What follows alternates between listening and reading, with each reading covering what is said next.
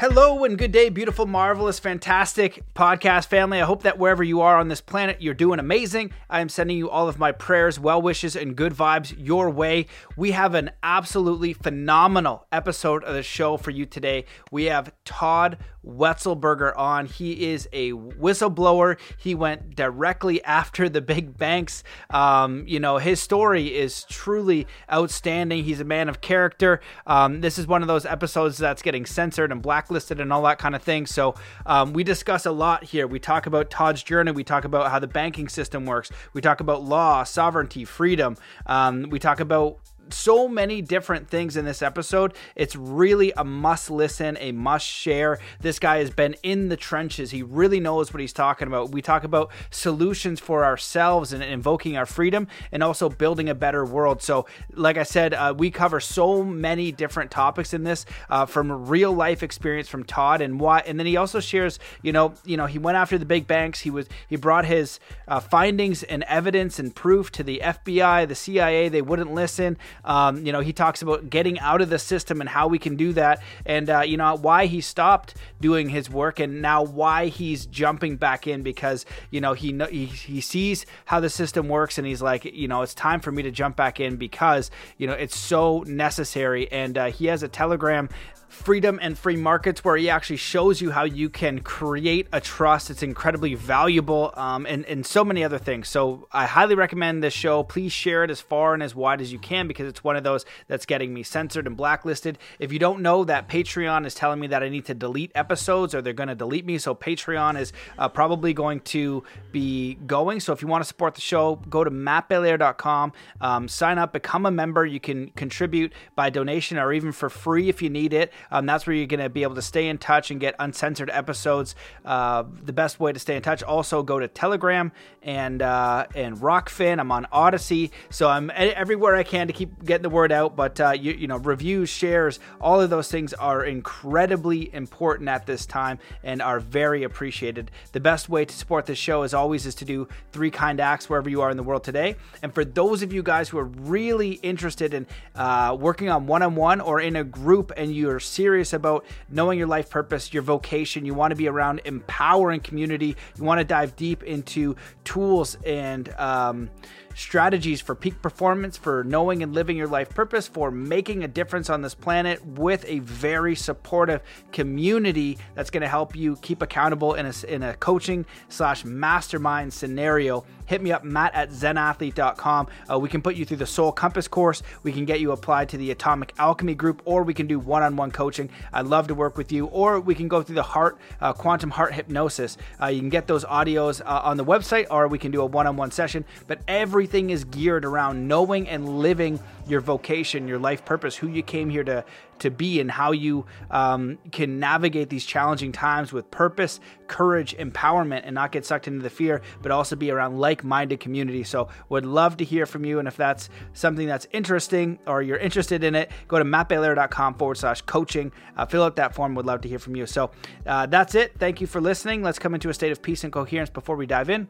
Wherever you are in the world, just stop what you're doing. Take in a deep breath in through your nose. Hold that breath and let it out slowly, filling every cell, every muscle, and every fiber of your being with peace, joy, contentment, courage, inspiration, strength, and ready to enjoy this absolutely phenomenal episode with Todd Wetzelberger. Hello and welcome to the Mastermind, Body, and Spirit Show. I'm your host, Matt Belair. As you know, we are currently overcoming the extreme censorship alongside many other truth seekers out there. If you want to support this show and get uncensored episodes, go to mattbelair.com, sign up, become a member. You can do that by donation or even free if you email me, matt@zenathlete.com. You can also check Telegram out, t.me/Matt Belair, and do what you can to get the word out there. But most importantly, consider doing 3 kind acts wherever you are in the world today. Today's guest has been a real estate investor for the past 2 decades. His $3 million business was wiped out by Hurricane Katrina 14 years ago. While rebuilding his business in a different city, the global financial crisis occurred. That led him down a path as a whistleblower and accidental litigator. He He lived to tell about it and is finishing his book recounting lessons learned after 25 years in the trenches. Welcome to the show, Todd Wetzelberger. Hey, thanks, Matt. Thanks for having me. Man, I'm so excited to have you on the show. We were both on Disclosed TV on Telegram. I didn't even know it was like that you could do that on Telegram. They had this radio show going, and you spoke after, we did a talk, and I listened to your story, and I was thinking, holy smokes, like this guy had such an incredible experience and balls of steel for, what you did. And so, it's great to have you on the show. And I really liked how, you kind of shared some of the darker stuff that was going on, but you're also very solutions based, because I think most people, they can't wrap their head around how this system works. They're so entrenched in it, like the Matrix.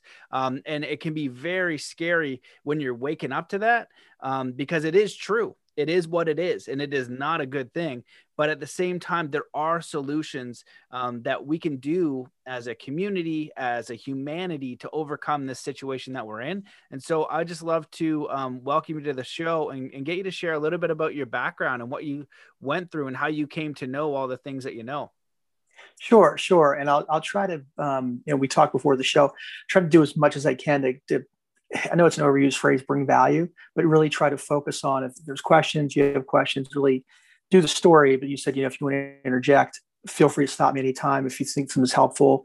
And then I'll have that link to my Telegram channel with resources, and I'll put some more up there as well. And I'll share as much as I can, man. And I'm free, as long as you need me. So,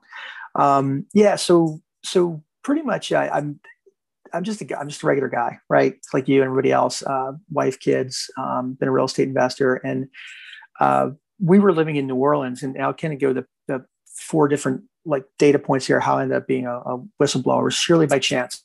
If it wasn't for Hurricane Katrina, we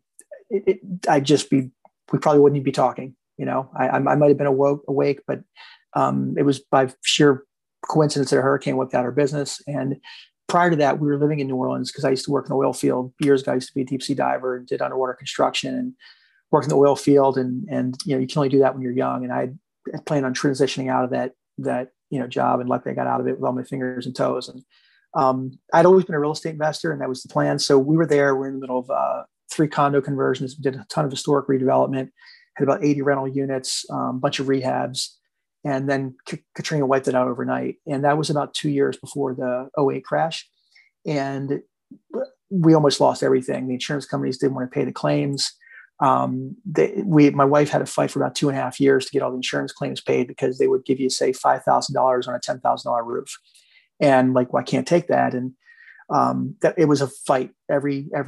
Almost every insurance claim was a fight. And Louisiana has no monopoly on corruption, but it was, they down there when I used to get shaken down for bribes from building inspectors, they actually had a word for it. It's called tipping.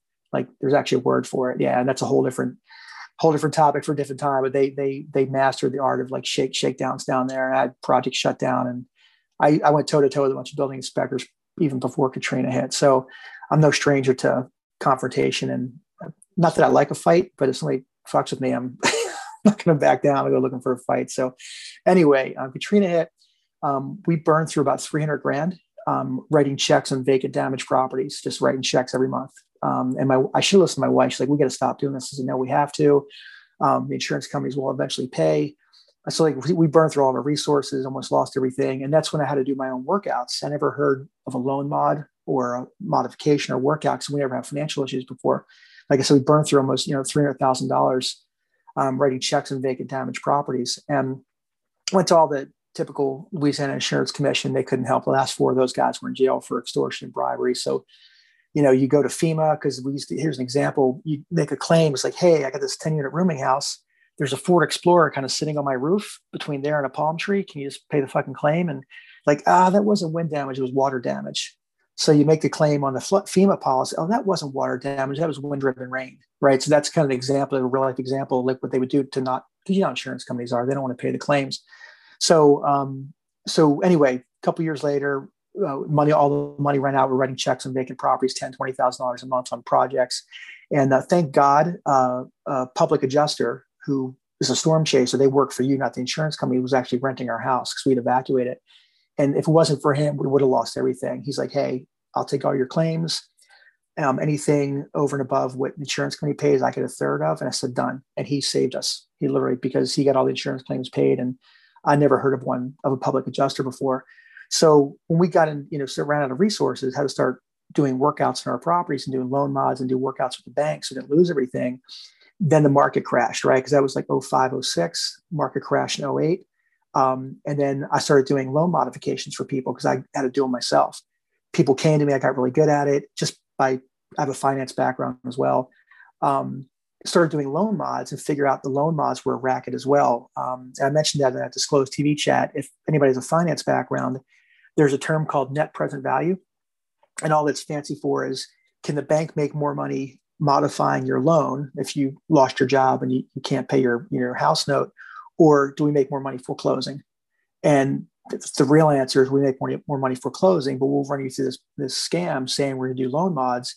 And if anybody remembers back in the day, we lost your paperwork and, oh, don't worry, you're in the pipeline. And, 6 months later, like, hey, sorry, Mr. Jones, your loan mod didn't work out. And, oh, by the way, the sheriff's coming next week to kick you out of your house.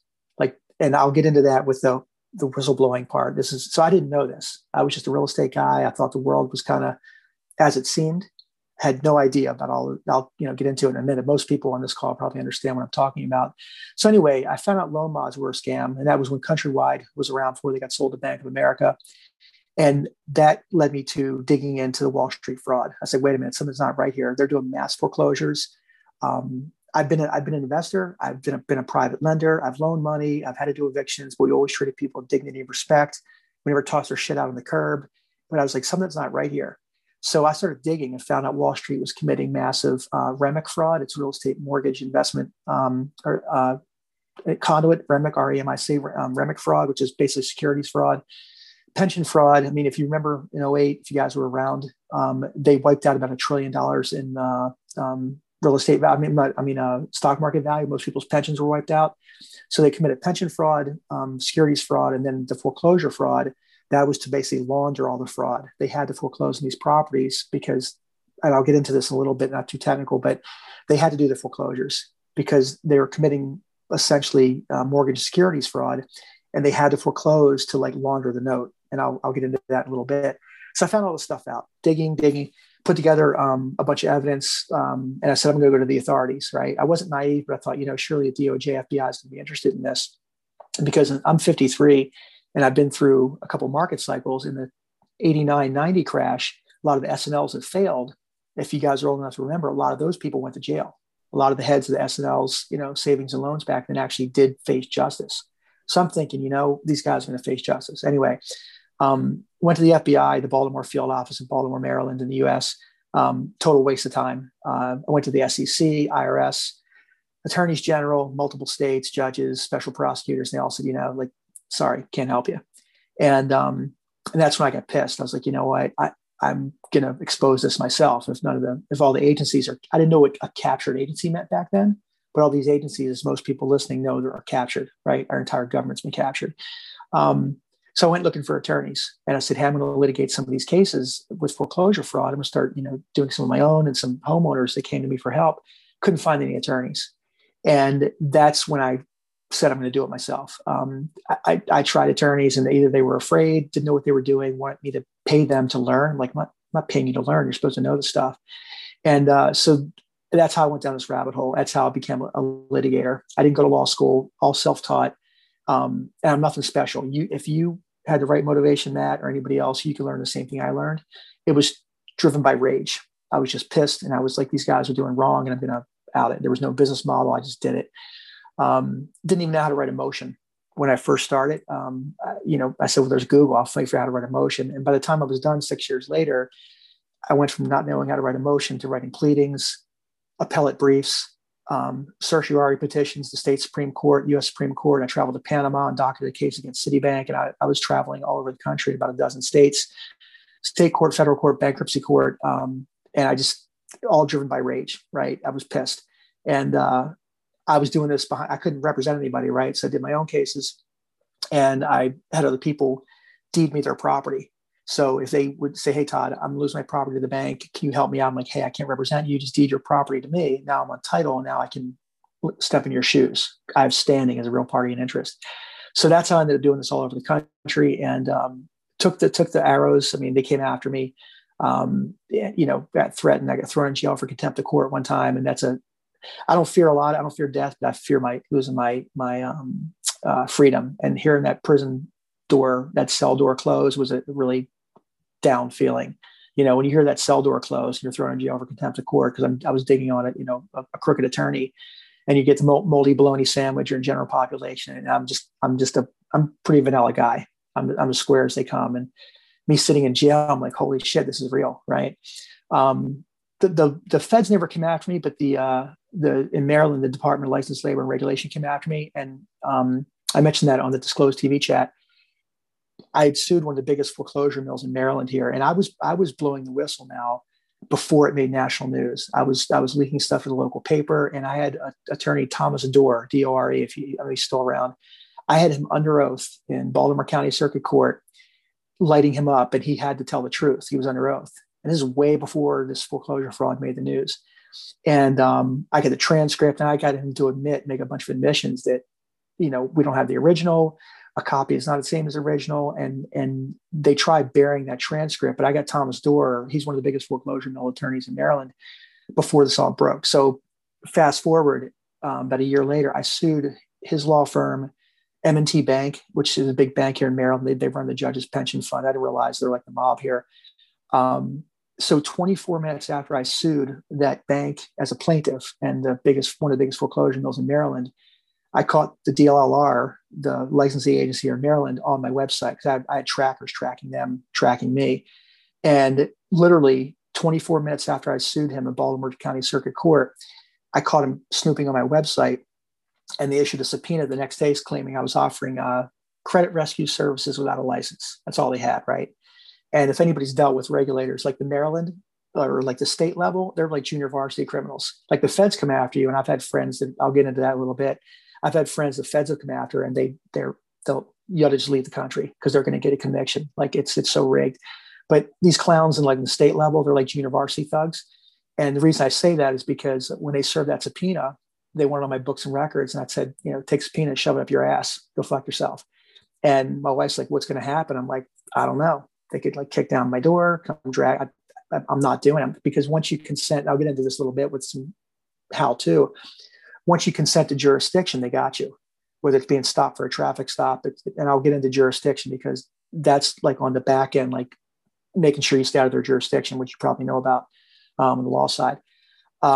So they didn't know what to do. Like they're like, this guy won't answer our subpoena. So literally I said, I'm going to go on the offense and get off my heels, get on my toes. My buddy, who was a former assistant state attorney, Chris King, if you Google him, he's still out there raging against the machine, man. He's a good guy.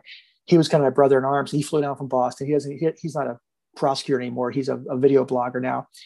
And I said, Chris, why don't you come on down to Baltimore? Let's go have a little fun here and go confront the DLLR and bring your camera, and let's make them YouTube rock stars. This is way back before YouTube was censoring. Like I didn't know shadow banning. Back then, YouTube, you could make anybody a rock star and like embarrass the shit out of them.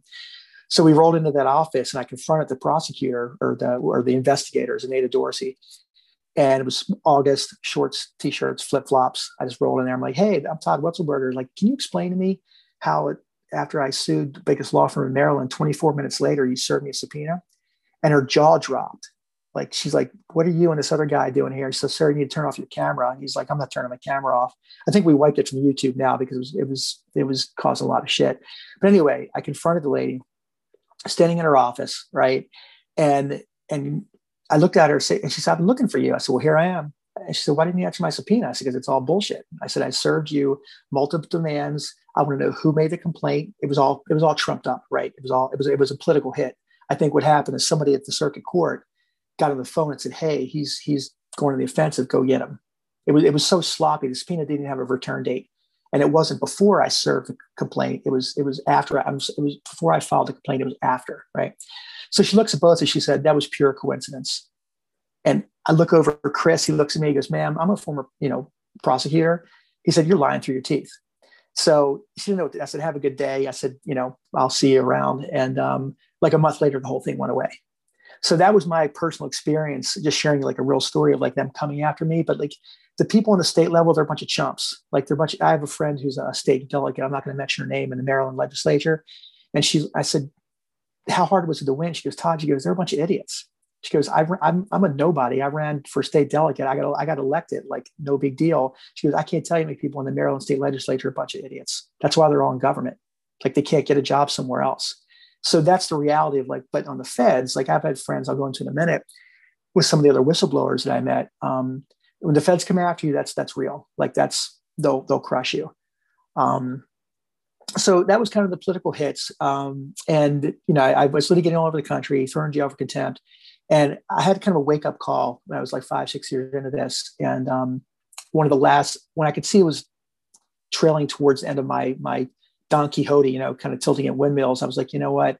I've been doing this for a long time. I got really good at it. And that's not an ego thing. I just got good because I was pissed, right? The better I got, the more crooked they were. And the last kind of data point here, well, two more, and then I'll kind of wrap up and then we kind of get into solutions. I had sued M&T Bank. So if I can't get them in Maryland, because they run all the judges' pension fund, M&T Bank is their charters in New York. So I drove up to New York with my buddy. I sued him in Kings County, and there was a judge there, Judge Shack. He was like one of 18 judges. He hated the banks. He knew they were crooked. So if I'm lucky, maybe I'll sue them in New York, and maybe I'll get Judge Shack as a judge because 1 in 18 chance. And I was only suing for discovery, not money damages. I just sued for discovery. And there's a statute in New York, you can file a bill of discovery. Well, I'm just me. I'm just a guy like you, right? They removed my case to federal court with no federal jurisdiction, no federal nexus. There was no amount. Anybody that's listening that's studying litigating, there's got to be certain elements to remove your case from state to federal court. None of them were there. They just did it. And they assigned to this case a senior partner at a Manhattan law firm, right? Probably $1,000 an hour lawyer, senior partner, 30 years in complex commercial litigation. The guy was a pro tem judge. He was a part-time judge. That's who they put in this case against me. I'm just a guy, right? So why would they do that, right? So long story short, they buried the case. The judge wouldn't remand it back to state court. Motion to dismiss, blah, blah, blah. They just buried the whole case. They said, we can have this guy getting discovery. And what you'll see with the election fraud in the States with Trump, anytime, whether it's child trafficking, all the stuff we know it's bad, you'll see a pattern. Every time you try to get discovery, they want to crush it. Same with Trump. He can never get any election cases in the court, right? Because we know that, all the agencies in the Supreme Court is captured. So that was when I was like, you know what? It's like the definition of insanity. I'm doing the same thing over and over, just like Sidney Powell, Lynn Wood. I respect them to the ends of the earth. General Flynn, I have tremendous respect. But I know using the court system, I learned the hard way, doing the same thing over and over. It's just, you're going to get the same result. Even I went to Panama, and we had a Panamanian attorney down there that actually was a good guy. His parents had fought against Noriega. They were college professors. He knows about corruption. He said, look, I'll docket your case in Panama. And we were like this close to getting the judgment against Citibank. And once again, it got buried. And I had a buddy of mine who was an expat, and I flew down to Panama, and we were this close. So that was kind of like the fifth year. I was like, you know what? I'm getting close to being done, because the better I got, the more crooked they got, right? So the kind of tail, the end of my career as a whistleblower, my buddy Chris, the buddy of mine, my brother-in-law, he said, dude, he goes, if you keep this up, dude, they're going to take you out, or you're going to have a heart attack from the stress. Because I remember I had a trial in California. California is a non-judicial foreclosure state where they don't even have to go to court. They can just take your house. And I remember my wife said, she said, you know what, if you get your ass thrown in jail 3,000 miles away, I'm not coming to get you. That's the deal. And she was kind of half joking, but she wasn't, right? And I remember I was out there in Orange County, and I was about to put on a case, and this judge was like, are you licensed? I'm not a lawyer. I'm here as a trustee. I'm on title. And he starts screaming over over me talking. I see the bailiff, this little Hispanic girl, come with her hand on her gun. And I remember her walking towards me. I look back at Chris. He shakes his head. And I was like, what am I going to do? I'm not getting put in jail in Orange County, California, because I'll fucking disappear. And so I just sat down, let him take it, do the foreclosure case. And that's when Chris, like, dude, he's like, what's the point of doing all this? And I've made an impact. We had a couple, maybe one or two judges that were close to retirement. And that's a pattern here. You'll see it. One or two judges that didn't have any, they didn't care. They were retiring, and they actually would rule in favor of the homeowner. So we got a couple of wins, but it was like 98-2. It was so rigged. And that's when I woke up. I was like, if they take me out, you guys know about whistleblowers. A lot of times they'll suicide them, right? And I thought, if they suicide me, I know about insurance companies not paying. It's like, well, shit, if they suicide me, what if they don't pay my life insurance? and then I'm gone, and then they don't pay the insurance claim. Then my family's screwed too. So I'm like, you know what? I'm hanging up my spurs. I'm done. My wife's like, can we have our peaceful life back? I was like, sure. Let's just go back to a normal, peaceful, boring life. And that's what I did. I kind of hung it up. And, so real quickly before I end that, by virtue of the business I was in, not the business, the nature of what I was doing, I ran into other whistleblowers. Like I said before, way more connected, powerful than me. And they crushed them. Like Tom Drake, if anybody heard of him, was NSA senior executive. He blew the whistle on spying on Americans before Snowden. And Tom Drake went through the chain of command, career executive NSA, brilliant guy. And I met him at a conference in New Hampshire. I was speaking on property rights, and he was a keynote speaker. And it was so cool talking to him after. He said I'd do it all over again. He was 3 years from retirement. When I met him, he was working in an Apple store in DC. Like, here's a guy, worked for 3 presidents, top of his game, 3 years from retirement, blew the whistle, with the spying on Americans on American soil, and they crushed him. And when I talked to him, it was a weekend conference. We were in the audience the next day, listening to the speaker. Told him what I did. He said, Todd, if you think what you're doing is scary, he goes, imagine you've got the full force of the White House trying to put you away the rest of your natural life for trying to do the right thing. And I'm sitting here talking to him in person like you, and I'm not in person, but I was in person. And Jesselyn Radack was his attorney. She was a former DOJ attorney under Ashcroft when she blew the whistle on all the John Walker Lynn, the American Taliban. She was an ethics attorney. They tried for 10 years to get her disbarred in DC because she blew the whistle. So I asked him, I said, Tom, how did you win? Because obviously you're not in jail. And he said, we won in the court of public opinion. And that's when I started working the whole court of public opinion. And we started making a lot of these guys YouTube rock stars. We would chase them with cameras. And, I was in a court in a hearing in Baltimore County Circuit. Chris came down for that hearing with the camera, gave a notice, media coverage. We get there, he sets out all his gear, and the judge comes on the bench. He said, Mr. King, put your camera away. If you don't, I'm going to confiscate it and throw you in jail for not civil contempt, throw you in jail for criminal contempt. And once again, we were there to set the video. This was a hearing where I was going to crush these guys. It was my day in court. I had evidence from the IRS. It was 5 against 1. I'm one. I was a plaintiff against 5 attorneys. It was amazing. If you would have seen the video, I crushed these guys. One of the attorneys, when I moved a piece of evidence in from the IRS, he buried his head in his hands, but it never made it to the camera because they didn't want this on film. So we got out of the hearing, Chris chased him down the street with his camera, and that video went viral. Like, it went everywhere. And they were supposed to drag me back in a month later for sanctions because I was a vexatious litigant, and the whole thing went away. So, as most people know, they don't like the light, shine in them. So that's what we did. I was saying, you know what, I'm going to use the court of public opinion. And, Tom Drake, I consulted with him for a little while. And then I actually hired a former CIA operative. I'm not going to mention his name, that was retired, on help me do intelligence gathering. And I said, hey, can you help me? He said, what's your goal? And he was a really cool guy. And they crushed him too. He was a substitute school teacher in Virginia when I met him. And this guy's a 30-year career covert operative, turning assets, and he's teaching as a substitute teacher in the Virginia schools. That's what they did to him, right? So as he said, what's your goal? I said, well, here's the deal. I said, I want to get that picture of a judge in a closet with a donkey wearing a blue dress. That's what I want. I want the dirt on these judges that I'm dealing with, and I want to out them, right? Just like John Roberts, and you just pick one, right? And he really got me up to speed on intelligence gathering. And he said, Todd, he goes, here's the deal. That Jason Bourne shit, it's like 5%. He said 80% of intelligence gathering is literally open source intelligence. You and I, very inexpensive. And I was like, and he really clued me in on the methodology of how to gather intelligence. And it's no more sexy than bringing donuts to the clerk of the court, right? And ask him about this, and having a conversation. And how about this judge? What do you know about him? Does he beat his wife? Does he have a boyfriend, girlfriend? Does he drink too much? And so this guy really clued me in on how to gather intelligence, and it was somewhat helpful. But at the end of the day, the web of corruption, and I think most people around the world see it now with Trump, right, in the election. No matter what you think him personally, Trump has awakened a worldwide movement of stuff that you and I knew about probably 10 years ago. Now the world is waking up. Like, I can only do so much. Trump had a bigger, platform. So at the end of the day, I met Karen Hudes from the World Bank. She was a whistleblower, senior counsel, World Bank. She was exposing country level loan fraud with World Bank giving these fraudulent loans, getting kickbacks from the world leader. And if anybody ever read the book Confessions of an Economic Hitman, John Perkins, same thing. That's you either get a country under debt slavery or Matt or Todd under debt slavery. The whole point is to bury you in debt slavery. Now we can pull the strings, whether we have blackmail on you or whatever. The whole point is, control.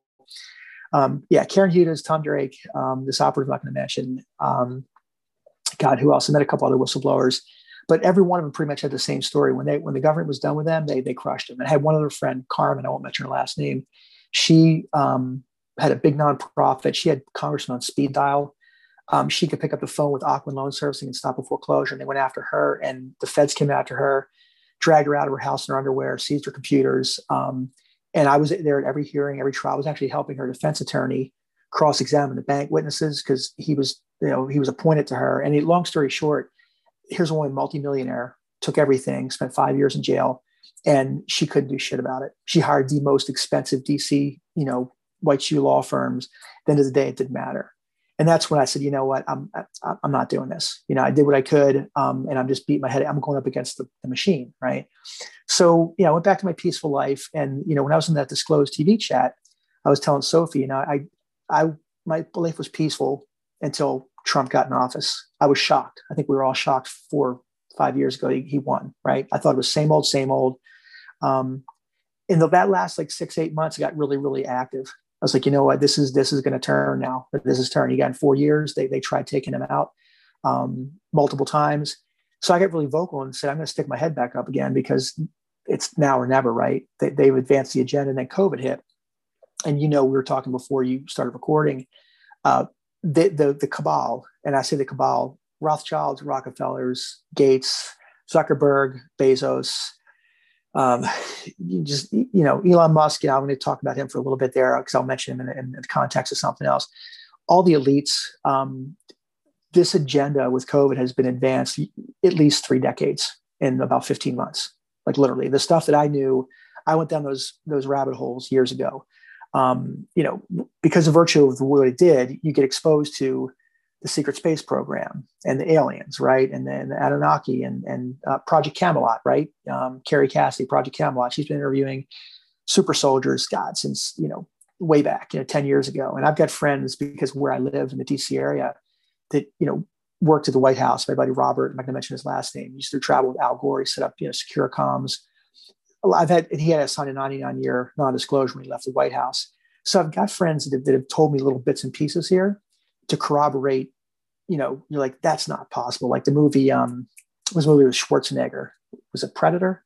I think when Predator. Jesse Ventura, Predator. Yeah.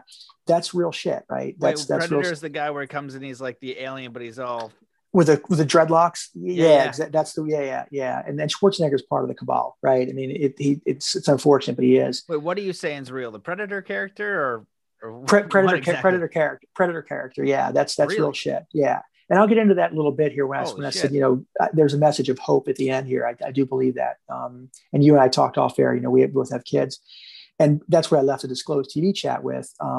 So kind of bringing it fast forward. That's the story, and like I said, I'm not cavalier. I don't want to die tomorrow. I want to see my kids grow up. But at some point, you got to take a stand. You are, I am, there's plenty of other people. You look what they did to General Flynn, and you look at General Flynn, anybody followed his case, that judge on his case, Emmett Sullivan, used to be a good judge, but found out later I'm pretty sure, and fact check me if I'm wrong, anybody, pretty sure his kid was caught pedophilia, child pornography stuff. And the word is, and I didn't corroborate it, that Emmett Sullivan's got a beach house down near Biden on the beach in Delaware, and they get into the crazy shit down there. So I used to have ringer judges as well. I used to have ringer judges assigned to my case to crush me. And Emmett Sullivan was a ringer judge assigned to General Flynn's case. Like if the DOJ drops the charges, the judge has to dismiss the case. And if you got anybody follow General Flynn, who talk about a brave man, DOJ dropped the case because they couldn't, it was all made up, right? But yet Emmett Sullivan would not dismiss the case for months and months and months. And thank God Sidney Powell got him out of it. But he had to plea, right? He had to take a plea. And it was all because they were threatening his son. And that's a weakness for anybody that has children. It's a weakness of mine, weakness of yours. They come after your kids. It's a whole different game, right? So I understand ringer judges so my point of telling you this is all those paths I went down with the secret space program and met one interview I heard, Duncan O'Finian was a child in the program, MK Ultra stuff, mind control. They got him about 4 or 5 years old. Duncan O'Finian was on a mission in Vietnam with he was 12, 13 years old. And special forces guys were pinned down by the Viet Cong. And he flew in. This is wild shit. And when I first heard this, I'm like, there ain't no way. But now it's kind of like, of course this happens. It's like Jason Bourne, like, version 1. They're up to version 4. They're flying a 12-year-old kid for this? Not only him, it was like a dozen kids. But check this out. And he was trained in like this supernatural stuff. And they basically, Duncan O'Finian, if you go to Project Camelot and Google Duncan O'Finian interview, and Dave Corso was the guy he rescued. And he's probably, he's special. I think he was Green Berets. They're all pinned down. Duncan O'Finian tells the story to Carrie Cassidy. I heard this like 8, 9, probably 10 years ago. He flew in to this LZ with about 12 kids. They got out, and their handler, who was their trainer, had them all join hands like it's like batteries in a series. You join batteries, if series or parallel electricity, and they summoned this energy, this hot energy, and a beam went towards enemy force and took the whole force out. They got back in the helicopter and left. And this interview Carrie Cassidy had with Duncan O'Finian and Dave Corso was the first time these two guys had ever met since he came and rescued him back in Vietnam. And you listen to these interviews on Project Camelot, you're like, no, that can't be. You start hearing it over, and you hear another survivor, MK Ultra, and another survivor, Kathy O'Brien, right? There's so many MK Ultra survivors now that are coming out. Jason Bourne's a real thing, right? It's a very real thing, but he was like super soldier, like, version 1. They're like up to version 4 now. And remember the movie Men Who Stare at Goats, right? With the remote viewing, and I forgot the name of the guy that ran that program for 27 years, but he's out vocal talking about it, right? So because I was litigating, doing these earthly things, I started getting exposed to this other stuff. So as I got back in this fight now, there's so many more people coming out now talking about it. And look at Space Force, right? And matter of fact, Karen Hudes, that woman from the World Bank, the senior counsel, I remember seeing her. We were there to support another guy. It was a gun charge in DC, and she and I were at the federal court in DC, and we were sitting in the cafeteria in the basement of DC federal court. And she told me about when she sued the World Bank, exposing their fraud. She said, I was about to get a filing in at 4:30 before the court closed. I'm going up the courthouse steps in the same courthouse we were in DC. This black SUV drives by, and something hits her from the back and drove her to her knees. And she said she was pretty sure it was a directed energy weapon. So this isn't like Hollywood stuff. I'm talking to the lady that got hit with a direct energy weapon. She was senior counsel at the World Bank, Yale Law School, brilliant attorney. That's what I've heard of a bunch of times is directed energy weapons. I've heard obviously different things about ETs and stuff like that, but and Men Who Stare at Goats, I remember the beginning of that, they said more is true in this movie than you'd believe. And because of my research in consciousness and the limits of the mind, I was familiar with all those experiments and the things they've tried. And also it's interesting when you're talking about the kids, I've never heard that story before. I'm always curious about what the limits are, but my understanding is that when you work together as a unit, that's how the supernatural thing stuff. So when you study like occultism and Satanism and Luciferianism, which is basically, what's going on here on the dark side, they're using these rituals to create a supernatural force. And the average person doesn't think it's possible because we're not familiar with it. Like you could take something stupid and simple, like, if nobody knows how to, train properly for a deadlift, and no one in the world knows that, and I'm deadlifting 450 pounds because I know a simple protocol, you'll be like, that's unbelievable. You shouldn't be that small deadlifting 450 pounds, because I thought 4 plates was ridiculous until I learned a protocol that was like, holy smokes, like this really works, right? Or strength or something, that's a kind of a stupid analogy, but what are the limits of consciousness? And then especially group consciousness, like the idea of, you do tug of war with one-on-one and you measure each individual's strength. But when you do it 10 people, right, rather than just one, and then you add them all up, when you put 10 together, the force is like 30 or 50% stronger or something very considerable anyways. So there is something very important to be said around group coherence and intention. It is. The great part about bringing it up, Matt, is we can do that for good.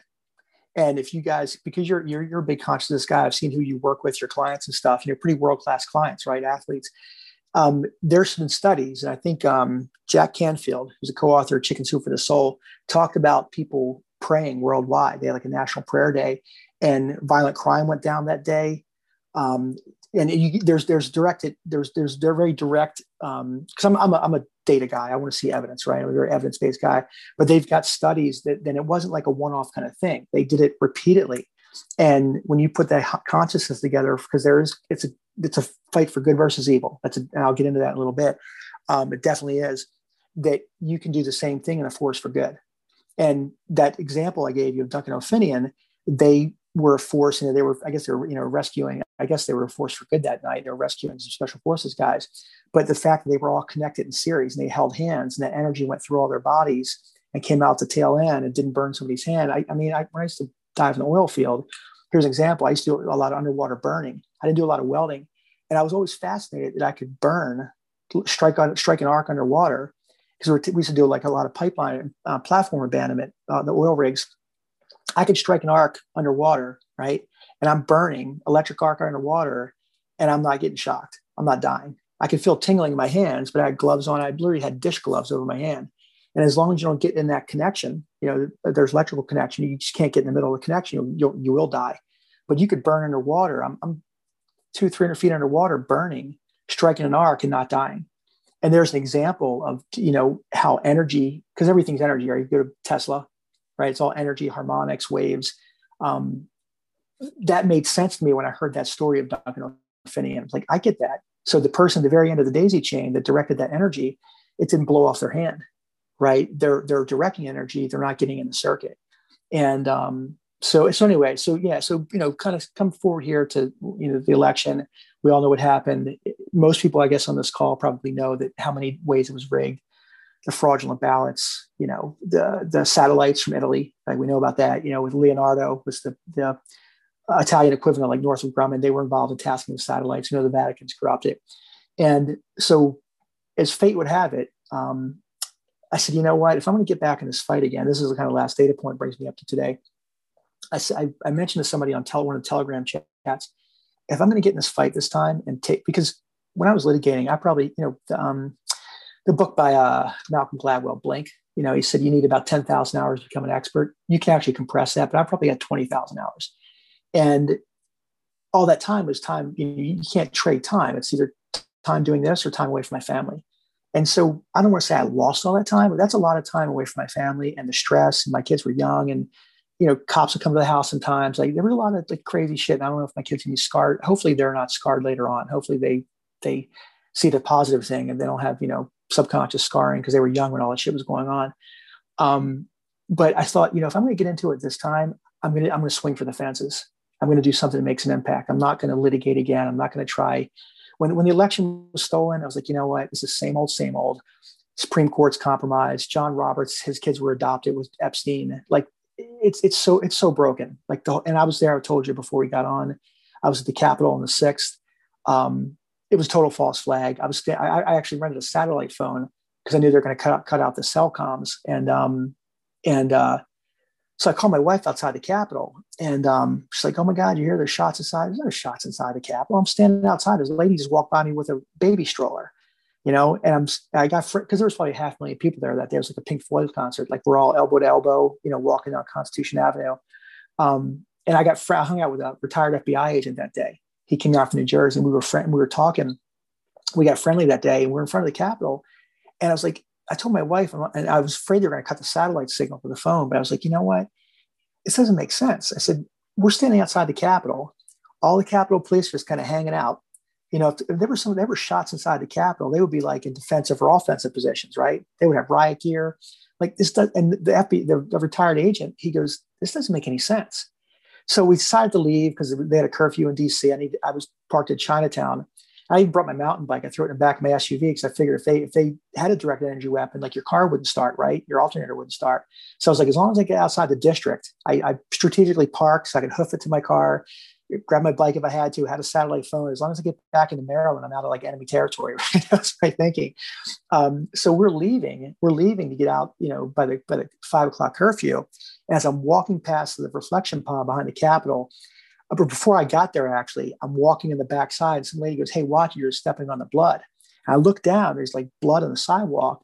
And I just happened to catch this random kid. I have the video. I took a video from his neck down.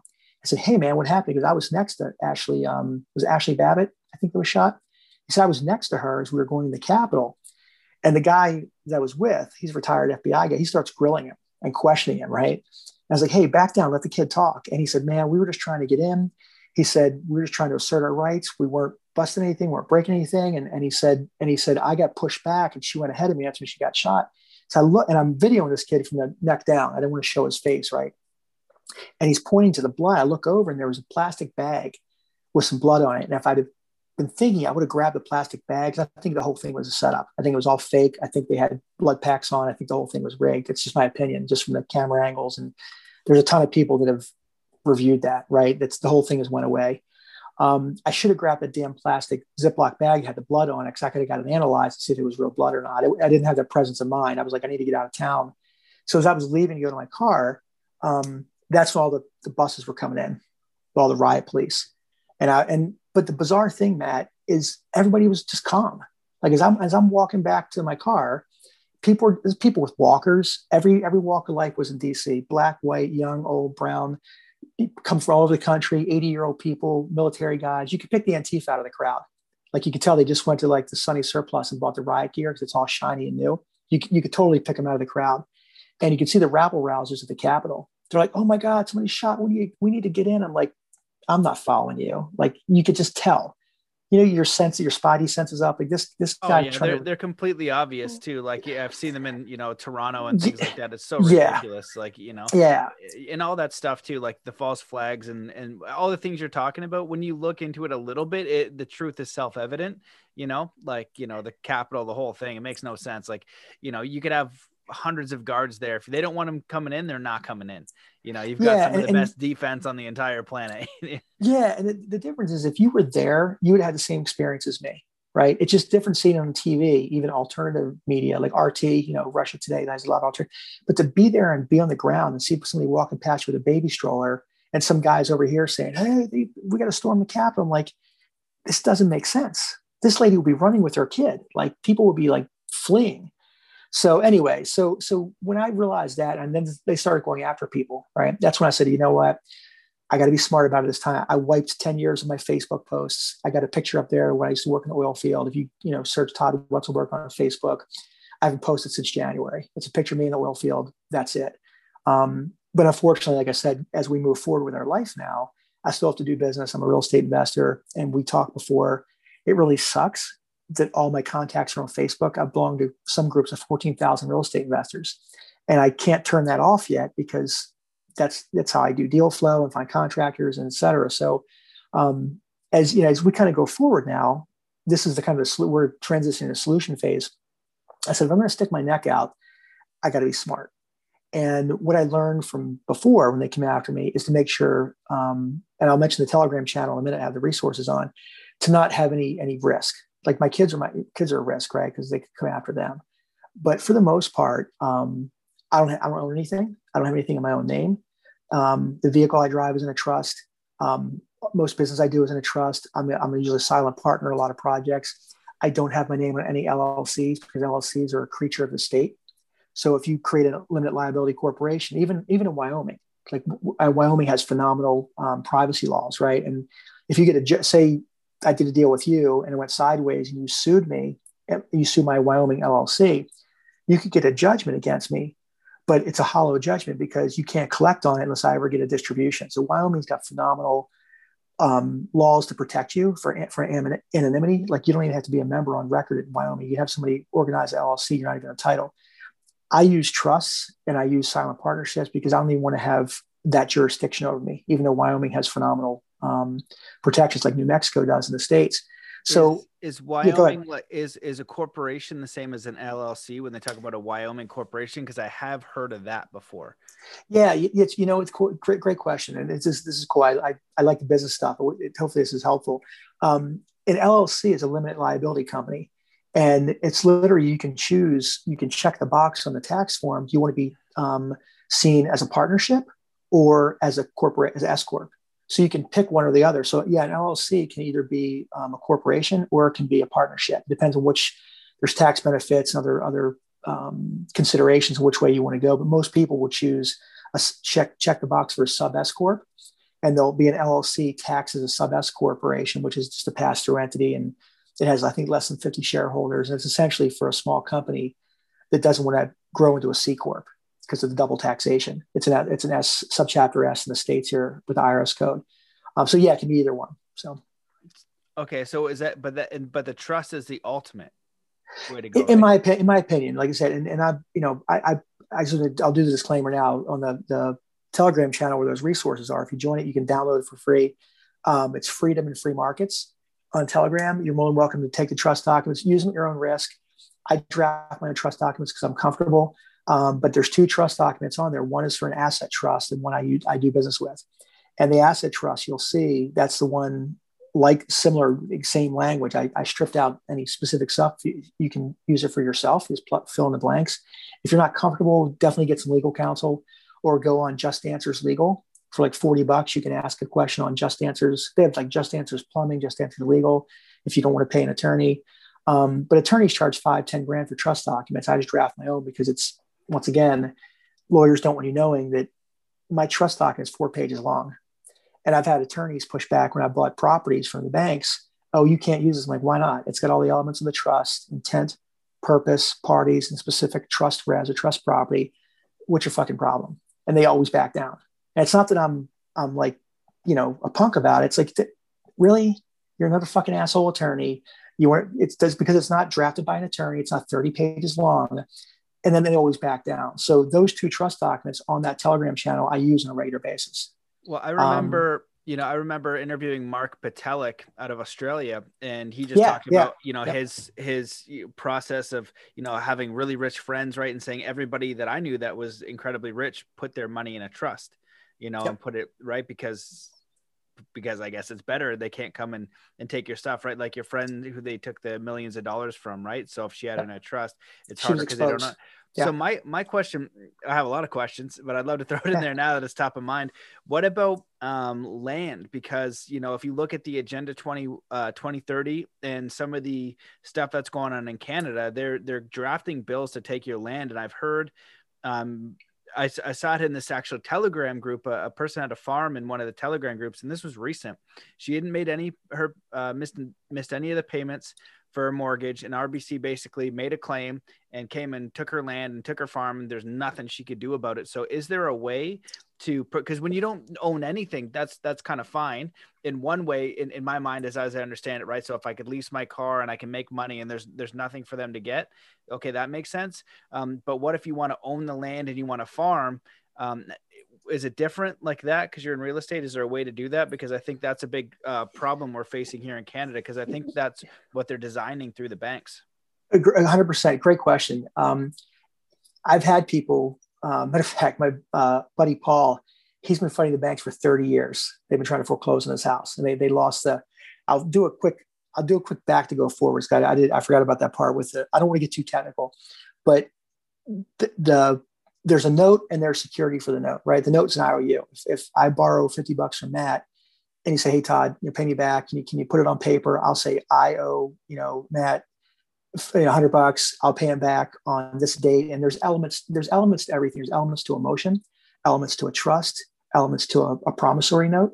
And if you look on a dollar bill or a Canadian bill, it's a promise to pay, right? It's just a US dollar bill. It's fiat money. It's not backed by anything. But a fiat dollar is a promise to pay, just like a promissory note that is secured by a mortgage. So the reason I'm going back to this is because your friend, the lady with the farm, they have to secure that note with a mortgage. And in Maryland, we use deeds of trust, but it acts like a mortgage. So there's provisions in a mortgage or deed of trust they can put you into default if you just look sideways. So that's an example. I've had people back when I was fighting the banks that came to me to help. They had missed a payment and the banks were foreclosing, exactly to your point, right? So I'm not going to go into the hows and whys, but when I was fighting the banks, all those mass foreclosures after 2008, everybody's like, oh, they're deadbeats, they should pay their bills. That's not the case. That's a cover story, like everything is, right? Whether you lost your job or whatever, all those mass foreclosures after 2008, 9, 10, 11, 12, that was to launder the fraud around the promissory note. Because I have a friend who was an ex-banker for HSBC. He said, Todd, they never had any original notes. And if you want to foreclose, you have to have proof of possession of the note, Uniform Commercial Code, and you also have proof of the security securing the note. These banks didn't have that. They were committing REMIC fraud, securities fraud. They never had standing to foreclose. And I'm kind of coming full circle back to how to solve this. I want to tell you about the problem, and defining the problem helps the solution. I've been an investor. I paid off a bunch of loans over the years, hundreds, and I said, I'm a clever guy. I can't beat them on the suing to stop a foreclosure.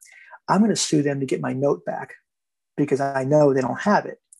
And I'm not a deadbeat now, right? Because I paid off the loan. And in this, maybe in mortgages don't necessarily have this here, but in deeds of trust and in the 50 US states, about half, I think it's like 25, 26 states, a little over half, use deeds of trust to secure the repayment of a loan, purported loan. We know it's all bogus, right? They print money out of thin air, the Federal Reserve, all that stuff. But let's presume it's a real loan. In the deed of trust in Maryland and many dozens of states in the US, there's a clause. It's in the deed of trust or mortgage is about 12 to 15 pages. The note's about 2 or 3 pages. In the deed of trust, there's a release clause. It's non-uniform covenant 23 on page 12. Like I know at the back of my head. And it says when you pay that loan back, that release clause says you not may, you shall. And we know shall means you shall return the note marked paid in full. Well, I know they can't because they never had the note. They destroyed it. They've sold it multiple times. And the REMIC fraud they committed, they were selling these securities back then. So, and I'm going to go back a minute. Say you're an investor and you want to invest in mortgage-backed securities back in 2008-9. We're paying a 4%, 5% interest rate coupon or whatever. And you think, hey, I'm going to invest 10 grand in a mortgage-backed security. My investment in that security is backed by this trust or this pool of loans. Well, the pool of loans didn't exist. They were called empty sack trusts. They were doing a derivative. And you think you're investing in your investment in security is backed by these mortgages. Well, there were none in there. And that was the major fraud. They had to foreclose in these houses because in one of my appellate briefs, I wrote, the house, it was a money laundering operation. The house was the laundromat. They were laundering the note. It was never about the house. It was about they can never prove they had the right to foreclose. And like I said, I've been an investor. I've had to take properties back. I've been a landlord. I've had to do evictions. And I said before we got on air, always treated people with dignity. It's like, hey, if you can't pay, you can't stay. But we always treated them right. So I get, and I tried to reason with judges. I said, look, judge, I'm an investor. I get foreclosing, but you cannot foreclose based on a fraud. That was my premise. And that '08 crash, we all know, was engineered, right? It was, if anybody knows history, every crash is engineered. The whole point was to basically wipe out over $1 trillion in retirement money. They wiped out retirement funds, steal all the houses, and put people basically back in the plantation. That was all planned. And I could tell you stories, people, heart attack, suicide, divorce, kids living in cars, story. It would break your heart. All the people I work with, and they spent every last penny, clean out their IRA, clean out their 401k just to pay the bank. And then when the money ran out, the bank said, fuck you, I'm taking the house. And we never had the right to foreclose in the first place. The whole thing was a fraud. So back to your friend, I don't want to say there's no way. We get a couple of wins, but like I said, it was like a 98-2. Like when I got 2 wins with judges that were retiring and actually had a conscience. The rest of them, you could be right as the day is long and they will crush you. Just like General Flynn, just like Trump's election cases. Sidney Powell's like beating her head against the wall, trying to go back to the courts. And like, I love Sidney Powell. I have a tremendous amount of respect for her, but it's like, why keep going back to the fucking courts when the courts are rigged? So to answer your question, I think I've looked at peer-to-peer lending, and I think and we're already pursuing this now. I do equity deals. Most of my real estate deals I do with equity partners. Very rarely do I borrow money. And the reason I'm sharing this is because when I was doing real estate investment in New Orleans, if you're doing stuff like on bigger development levels, like most of our real estate projects, our condo conversions, like $3 million, after built value. When you're in that realm and you don't get like 10 million and above, most loans, quote unquote loans you have to personally guarantee them. So when Katrina hit, I was on the hook for millions of dollars in loans, and a hurricane came and wiped out our business, no fault of my own. But yet I'm personally guaranteeing millions of dollars of loans that I had no control over. And they want to come after everything you got because you personally guarantee. It's not good enough for a banker to take the property. They want to strip you of and it's asset stripping, right? And we see this now with wiping out the middle class, and I won't get into that too right now. But the answer to this lady with this farm is go outside the system. And is there going to be a financial quantum reset and Nassara, Jassara? I don't know. You listen to Charlie Ward, all these guys talk about the global reset for the good, not the bad global reset, the good global reset. Maybe it'll happen, but I got to deal with the here. We all have to deal with the here and now. We know about the Federal Reserve System, the whole system's crooked. I think there's platforms to do peer-to-peer lending. And I raise private equity. I have a phenomenal platform for raising private equity. And I think the way to protect ourselves is to raise peer-to-peer lending equity. And say you have a farm you want to buy and say, hey, Todd, I got this farm. I don't want to go to, Royal Bank of Canada. We all pool our resources together. And it's almost like the old days, the old savings and loan, right? We all pool our resources. We don't deal with a charter from the Federal Reserve, and we do peer-to-peer lending. Is it going to happen overnight? No.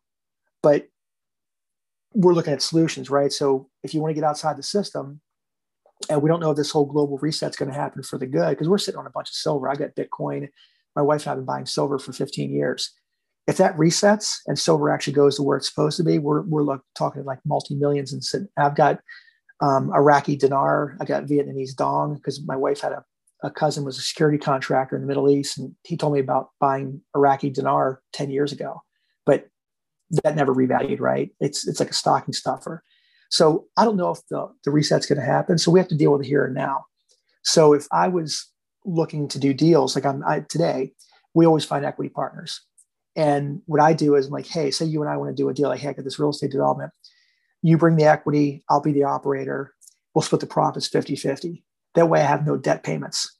So we're joined at the hip here. So if the project goes sideways, we both go down together. Where if you were a debt partner, I'd say, hey, Matt, can you lend me, $2 million? I'll put in, a couple $100,000 of my own. You lend me the debt. I'll make interest payments every month. If that project goes sideways, I'm still on the hook to pay debt every month, right? So I have a buddy who's my project management partner. We've been friends since high school, played sports together, and he's a really good project manager. I can do it.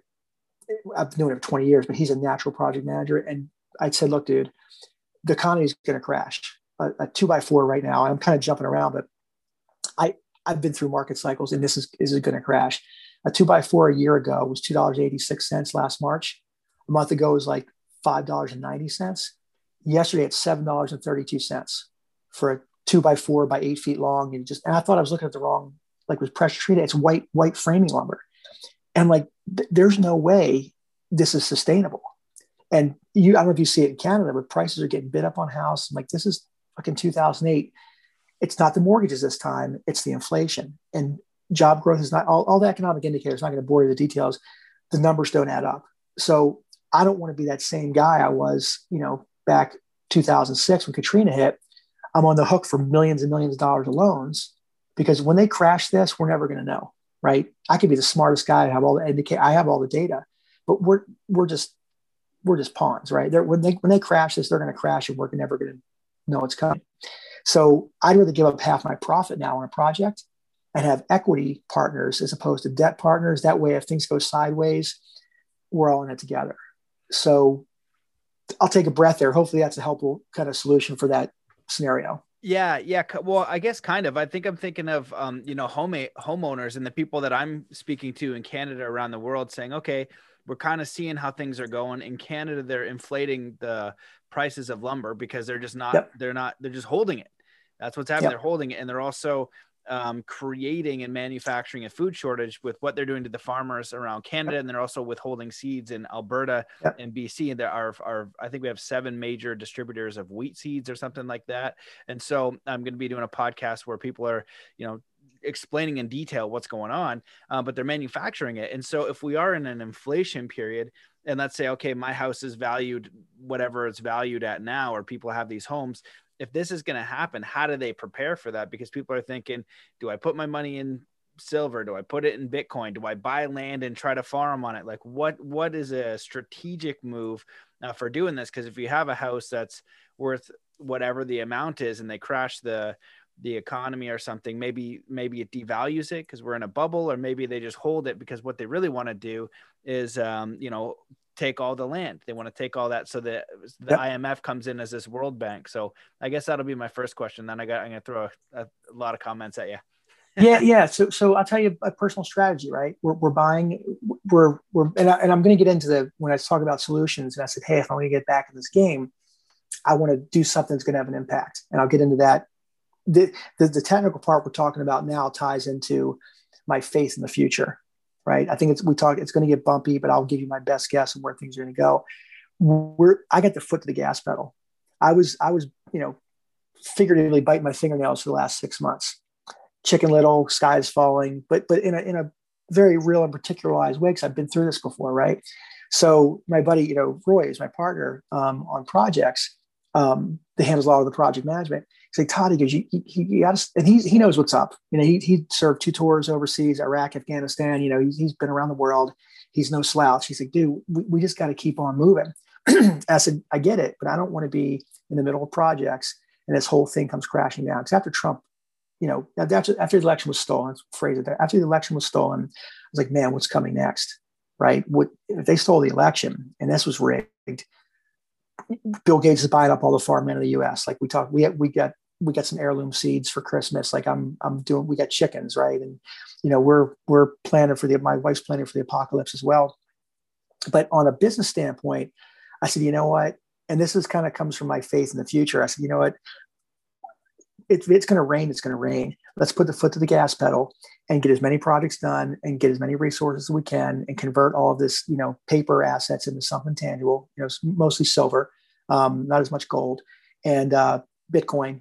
I'm not a crypto guy as far as like my knowledge. I know enough.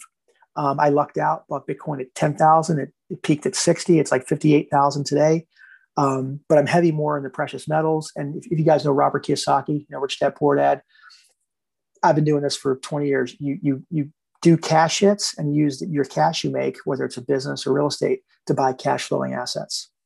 And I try to make sure the cash flowing assets that I'm buying, whether it's investment property, businesses, and I got a couple of businesses we're looking at buying, have as much insulation around them that the government does want to come take your business or your farm, that I've got the best chance of them not taking it. So I'm not doing AI. I'm not in that tech space. I'm looking at boring like construction business. I know construction pretty well. I've done it, all over. I've been building houses since I was in high school.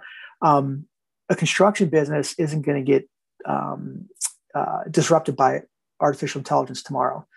An HVAC guy still has to run the ductwork and hook it up, and a plumber's got a problem. So like we have a bunch of projects right now, and I got to meet a plumber tomorrow morning at 7:30 and walk a project. We got a problem solve. We double the size of an existing house. So we got to rerun plumbing. A robot can't do that yet. So I'm sticking with sectors that are not going to be replaced by artificial intelligence. And real estate, I'm puckered up. I'm puckered up doing projects because I know this is not sustainable. I've always been puckered up anybody that's an entrepreneur knows you wake up with a certain level of stress every day in a good way, right? You just got to get it every day. Just knowing my history, I told Roy, I said, if shit crashes and burns, which it is going to at some point, we got 2 projects. We're doing 2 with debt, the hard money lender, where we'll put like 10% down, they'll fund the rest. And the rest of ours are equity. So I figure if those 2 properties go sideways, and we always follow a formula, I don't cross 70%, say a house is worth 100,000, and stop me if I'm losing anybody. But if a house is worth $100,000, for 25 years, I was taught never cross over $70,000 all in. Purchase rehab or purchase build. I know these numbers are low, But if you never go past 70,000 or 70% of your after built or after repaired value, even if it's a condo project, $3 million condo project, 3 times 7 is 21. You never want to be more than 2.1 million on a $3 million condo project, because if the market tanks 15, 20%, you can still refinance out of your development or construction loan and still cash flow the property, hopefully, and get enough rent. So that I've never violated that discipline. And I pass on dozens of deals every week because all these fools are in the market now, right? Just like in 2007, driving up prices because they went to a seminar last week and they think they know real estate. I don't mean to sound arrogant, but they're messing the market up now because that's what's spiraling it up. Just this massive, just like the stock, it's greed driving it, and it's going to crash. So I figure if shit goes sideways, we're exposed. I said, let's no max more than like 2 properties. Let's have equity for the rest. And the last, kind of from a real estate perspective, if anybody's interested, this is a really cool model. We've been offering to rehab somebody's property. So let's take your house, right? Hey, Todd, I want to sell my house. I need to get X. I'm like, Matt, I got to pay cash at this price. You're like, Todd, that's not going to work. I need another, 20 grand above that. I'm like, well, hey, how about this? If you don't need your cash right away, you want to sell your house to me, it needs a fix up.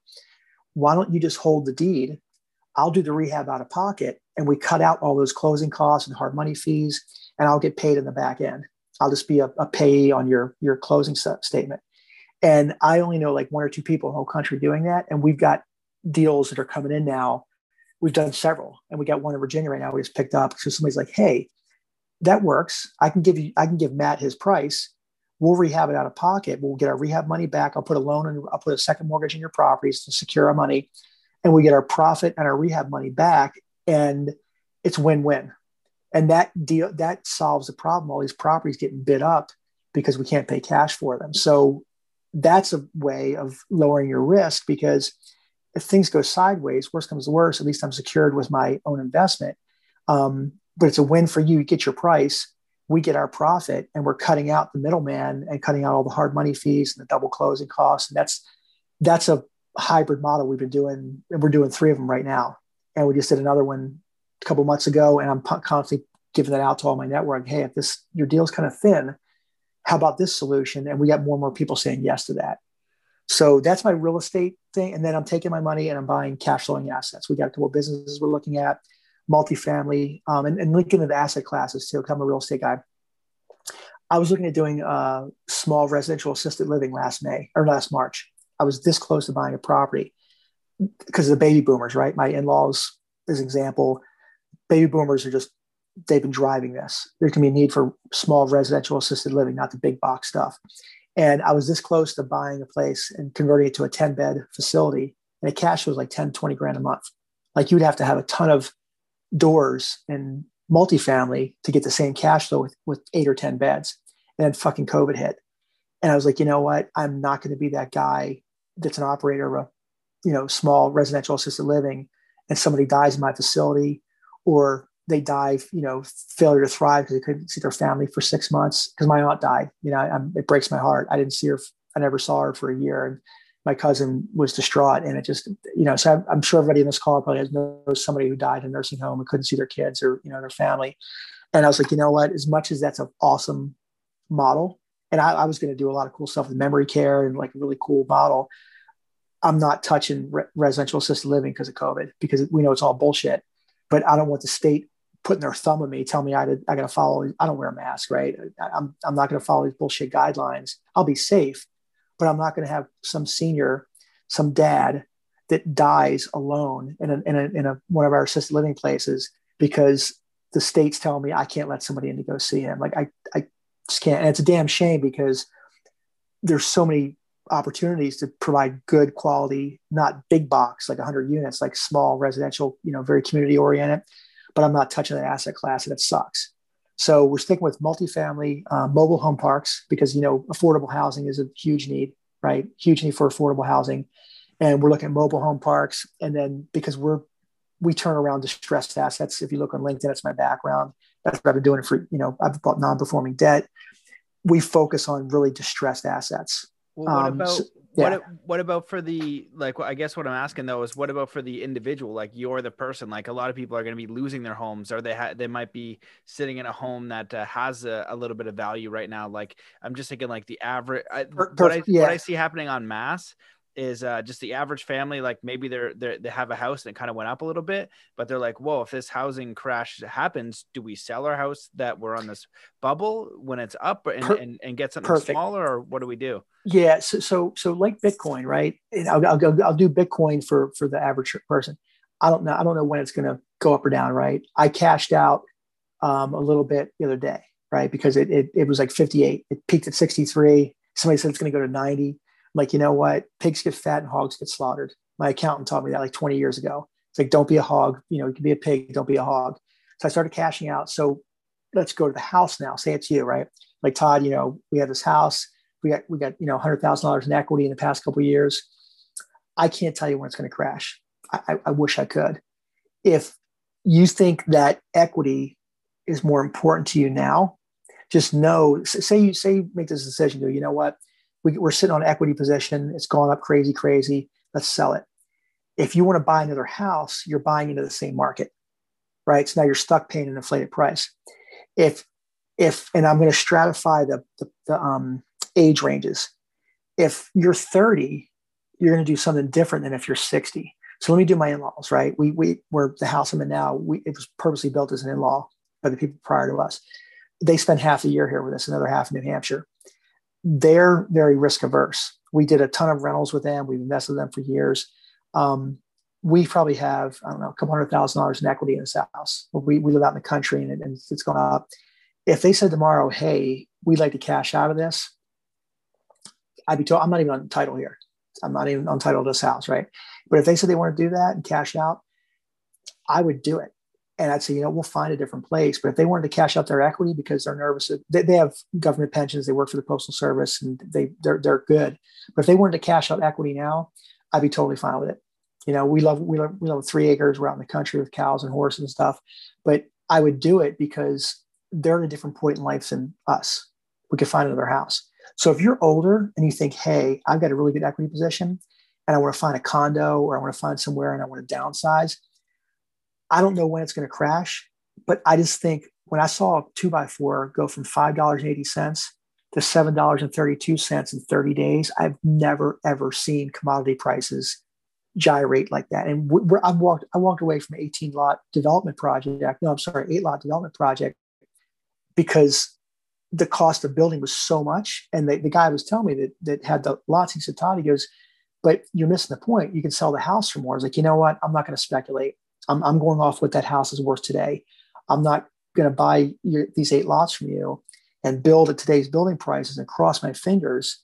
That's speculating. And I've never done that because so if you want to sell out your house and you're 70 years old, I would cash in the equity now, plan on renting or buying, you know, if you want to downsize, do it now. And if it's your own, I don't know how it is in Canada, but in the States here, you don't pay any capital gains if it's your own personal residence and you lived in it for more than 2 years. So most people can cash out tax-free, right?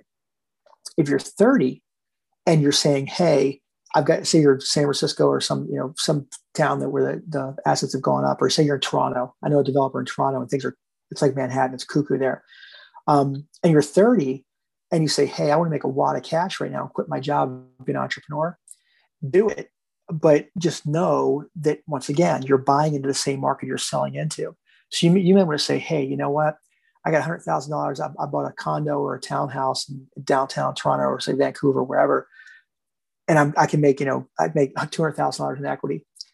If you want to do it now, I don't think it's going to keep going. But once again, I just think in 2006, 2007, cab drivers were giving you stock tips, right? Real estate tips. You got everybody and their mother is a wholesaler now. And I'm seeing everybody is in this business. And I'm like, I saw it in 2006, saw it in 2007. I knew it was going to crash. I just think it's a matter of, time. It could be a year, it could be 2 years. I'm not the Federal Reserve. I can't keep printing money. But if you want to cash out and you're 30, plan on renting. That's what I would do, right? Plan on renting, because if you want to cash out and make a couple $100,000, I wouldn't buy into an inflated market, because now you took all your gains and you're plopping $200,000 down. in another property, you're buying an inflated property.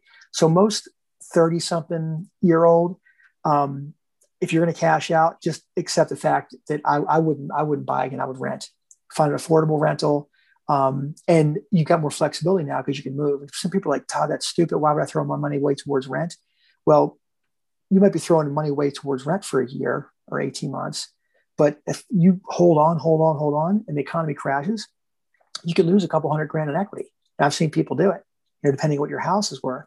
And you're better off throwing, 18 and $2,000 away a month in rent. But you've got all those equities. And if you want to travel the world and do whatever, it all depends on, I'm giving two different examples, of older example, younger example.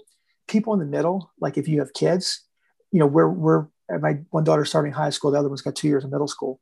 We're pretty much here. We live in Maryland, and Maryland, it's DC to Boston is like California. It's total left coast. It's the same people, same liberal elites, right? DC to Boston is almost the same landmass as California. I would move out of Maryland in a heartbeat. I grew up here. It's where we live is beautiful. But I'm like, you know what? We're here for the duration. When I moved to Florida, we're thinking about it because, we talked about before, we have friends that are breaking ground on a house in Florida. There's a ton of people that moved to Florida. But I know taxes are insane here, but I know how the ways around legally not paying taxes. I can work Maryland to my advantage. So I'm kind of in the middle there. I'm not 70 and I'm not 30. I'm 53. We're here until our kids finish school. And so if you're that person, I try to cover all three, older, younger, and kind of, kids. If you like your schools or your homeschooling or whatever, you're homeschooling, you have flexibility. You could go wherever. Our kids are, they fortunately got scholarships. They're in private school. So we're here for the duration. I'm going to make the best that I can in Maryland here. I'm not going to sell out, and we have a bunch of equity in this house. I'm just not going to do it. I didn't buy this house to speculate. I bought it for a roof over my head. So there's kind of people with kids, young, old. And then we get to the last scenario. If you think your house is at risk, if you say you read your mortgage documents, like, oh my God, I could just look the wrong way. They could foreclose on me. And you say this lady that has this farm, and say you have a farmer that says, hey, I'm in this belt where Bill Gates is looking to buy up my shit, or Monsanto or whatever. If you think you're in an at-risk position, no matter your age, and you say, hey, my property is like eminent domain, they want to put a highway through here or whatever. If you think your home you're in, or your property or farm or land is at risk, you might want to take a look at refining out of that risk. See if you can find peer-to-peer lending. See if you can find a small local community bank. Now, granted, they're part of the cabal as well, but the loan we have on our house here is with a small local community bank. It's not with Bank of America, Wells Fargo. One, it's on principle, but two, it's a local bank. I know they didn't sell the note. It's a portfolio lender. They've got it. I know they do. So if you're an at-risk property, I would try to figure out a way to get out of that. If you think they're going to take your house, try to get out of it. And if you search peer-to-peer lending, there's a lot more ways you can get out of that loan you have with Royal Bank of Canada or whatever. So I try to cover 4 areas. Is that helpful? Yeah, it's really in depth. I think I forgot you're in the real estate game for the depth of the answer, but I think it was really helpful because it's a common question that I see in a lot of the groups that I'm in. A lot of the people that I know I'm speaking to, they're thinking, how can I get to some land? What do we do about this inflation? This inflated market. So a lot of people are trying to make big moves. So it's good to hear people's perspective and understanding, like you said, around the law and the taxes and the things you've gone into. So I'd love to kind of move into solutions because there's so many. Well, and I do want to talk about super soldiers and the friggin' ET thing that you heard about, because I've heard some stories. I've experienced some weird stuff, myself. But that's kind of a side note. I want to keep it to the most important stuff that we can chat on. Maybe we'll have to get you back on again to just even go into the fun super soldier stuff. I don't know if it's fun, but it's something that I'm just intrigued by. But okay, let's stay focused. This is my understanding of what's going on. It seems like these groups of people, these elite, the bankers, right? Because the bankers conquered Europe, right? You got the Kaiserian mafia, you got all these different things. They start conquering countries through the banking, right? And so then all of a sudden you've got the conquering of the United States with the Federal Reserve, right? So it's not even, well, there's some other factors as well. Canada, the same thing. So you've got these bankers that are conquering countries, right? And then you've got their front line as these judges. And they basically all go to this kind of satanic Luciferian cult, that they actually have a whole different way of life. They have different belief systems. They actually do witchcraft and satanic rituals that are sick beyond belief. We've got human trafficking. We've got some horrific stuff going on. Yep. And you and I know that that actually exists. And so you've got this group of people, like when you went to the FBI and you went to these agencies, you said, hey, these banks are really harming the average person. And so these mega banks can just destroy families, right? So now you've got this, acting World Health Organization that's got this plan to take over, well, them in cahoots with many other things, right? Attacking the United States of America. It's on overdrive right now with this COVID nonsense. And we've got Agenda 2030 and all this horrific stuff every day. Yeah. Like you said, it's like a new thing. Like we were talking about going to Florida. It's like, okay, we're going to go to Florida because Florida's making sense. And, they're fighting back. And then all of a sudden they're going to release millions of genetically modified mosquitoes. Like what the hell, and if okay, well, you could go to Texas. Well, guess what? If these people are that evil, they are prepared for Texas, because that's like, all right, that state is a pit bull. You know what I mean? Well, what do you do when it's a pit bull? You prepare for that, right? So they're going to have some sort of preparation for that. So it seems like this organized system of crime, it's a crime syndicate in government, right? These governments are not for the people. We look for, I guess, law or freedom for remedy, this is where I want to go with it. What I found interesting was that in studying the law, the people that really knew their stuff, they told me the 1611 King James Bible is the contract on the planet, which is fascinating because in the Bible, it's got Jesus and Lucifer. And Lucifer is the king of deceit. And there's also this witchcraft and weird stuff. And so they keep telling me it's consent based, but a lot of this stuff does not seem like consent. You know what I mean? A lot of I know there's deceptive consent. I'm like, okay, I can kind of let that deceptive consent pass. I don't like it. I don't agree with it. I still think it's nonsense. But there's a lot of other stuff like these genetically modified mosquitoes, all this other stuff. I'm like, that really does not feel like consent. What is going on here? And when Cal Washington was on the show, he talked about these spiritual realms and these spiritual jurisdictions. And so one of the things that concerns me is this savior narrative, right? Because I think that's what that Q thing was about. And if you look at the Bolshevik Revolution, they did the same thing. And I was hopeful, and maybe it's true, I hope so, right? But you look at the data points of what's going on, but I'm not going to count on it. It looks like there's a lot more data points for a very bad thing happening, because look at what happened in 1 year. There is some resistance going on, but then I've heard about things about the UN troops on Canadian soil and all these different, terrifying things if it keeps pressing down, and the gray state and all that stuff. So this is a huge ramble, but all of that cluster mess of information, I'm just curious if you agree with most of it, and then how do we move toward the solutions in this phase? And what do you see that's happening that's positive? Because I know that you've thought about a few things that are moving in a positive direction and give you cause for hope. Perfect question. And we talked, I'm so glad you brought that up, because I mentioned before you started recording, when I said, if I'm going to stick my neck up again, right, and get back in this game, I'm not doing the same thing I did before. And I did it. As a matter of fact, I took things further than I know of anybody. And I ran in those circles, right? I wasn't the only one fighting the banks. Neil Garfield, give me an example. And it's a segue.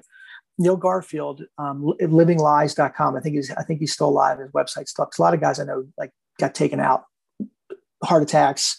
I'm not going to get into all the people that died back when I was doing my thing. But Neil Garfield was one of the best. He was a Wall Street lawyer. His parents owned seats in the stock exchange. He used to work for the banks, and he was an insider that exposed a lot of the same stuff I was. One of the best lawyers in the country. He came out of retirement. His wife had died, and he was right there going after the banks like I was. And this guy's way more accomplished than me, right? Spent his whole career on Wall Street as an attorney. And I tried to get Neil to do some of the stuff I was doing, right? Go suing to get your note back. I couldn't get him to do it. I tried all over the country. And I think I took things as far from all the people I know, I think I took things further than anybody else I know of. So when I said, I'm going to stick my neck out, I'm not doing the same thing all over again. It's stupid, right? It's the definition of insanity. So this is where, so anybody that's spiritual on this call or atheist, doesn't matter, right?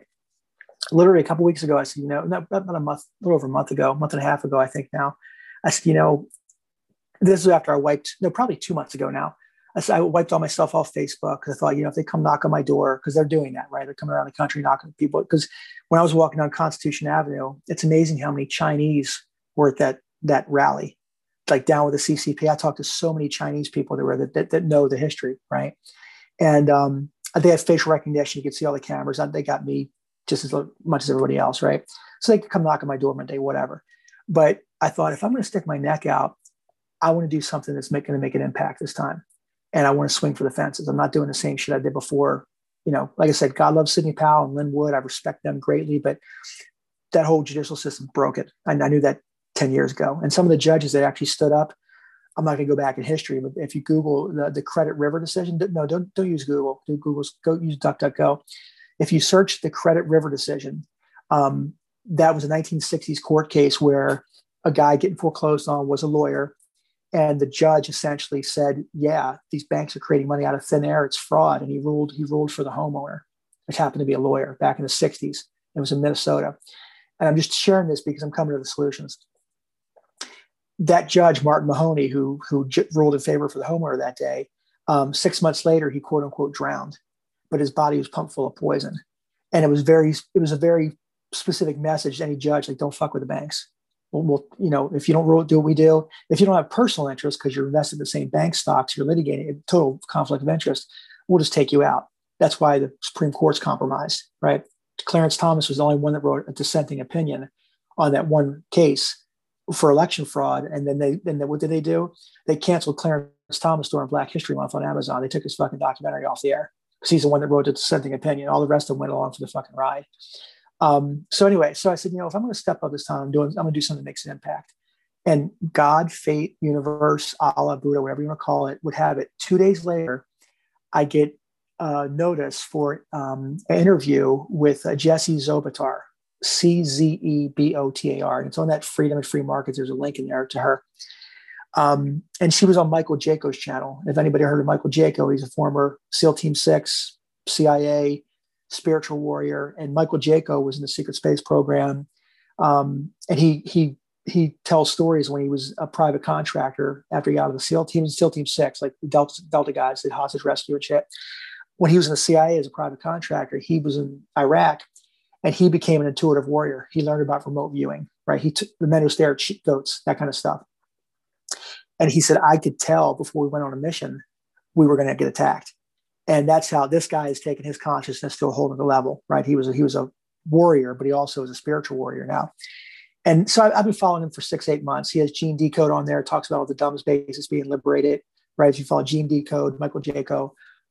He had, his fate would have it 2 days later after I said, hey, I'm going to start doing this, but I want to make an impact. Jessie Zobatar was on his show. And Jessie Zobatar, like anybody that hasn't heard of her, Jessie was being groomed to be the Queen Mother of Darkness, like the Queen Mother of Darkness, not one of, the Queen Mother of Darkness. Same story as MK Ultra, 5 years old. Her grandmother was her handler. And here's who she had for trainers when she was a kid, being groomed for the dark side. John Brennan was one of her trainers, like the John Brennan, CIA director under Obama, right? Him. Michael Aquino was one of our trainers. Aquino, if anybody knows him, he was a military intelligence captain major. He was openly in the Church of Satan. Army had no problem with it. He practiced all the black magic, sex magic, wrote books about it. He called it mind construct, not mind control. So these were the people that were her trainers when she was a kid. And if you listen to Jessie Zobatar talk about her experiences, it's like Jason Bourne, like I said, on steroids. Demonic shit, satanic stuff, crazy, like all the stuff we've heard of, the sacrifices. I'm not going to get into all the graphic stuff.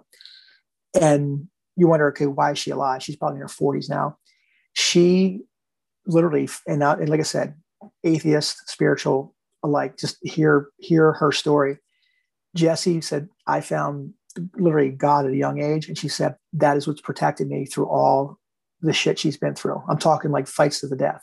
Like when she was 5, 6, 7 years old, being thrown into a room in pitch black darkness, and she could tell story after story after story. And she was actually consulting some of the military in the last couple of years on some of these child trafficking rescue missions because she knew all the DUMS bases She knew the entry points, exit points. She knew the tunnels because she used to be trained down there. So I'm like, isn't this interesting? I'm saying, hey, I'm going to get back in this fight. I'm going to learn. I'm going to do something, big this time. And I get turned on to her. And I'm not going to do it justice. I recommend anybody go to Google or search YouTube Jessie Czebotar, or go to Freedom and Free Markets and watch one of the interviews with her. She's on Right On Radio. She's on the Reveal Report. And if you watch Jessie's interview on the Reveal Report, George Eisman was into the occult, and he has, come around to the light side, and he's had her on multiple times talking about how to win this battle. So I'm going to spoiler alert. I was telling you before we got on air, Matt, good wins out over evil. And I've never been, no people listening never met me before. You haven't met me before.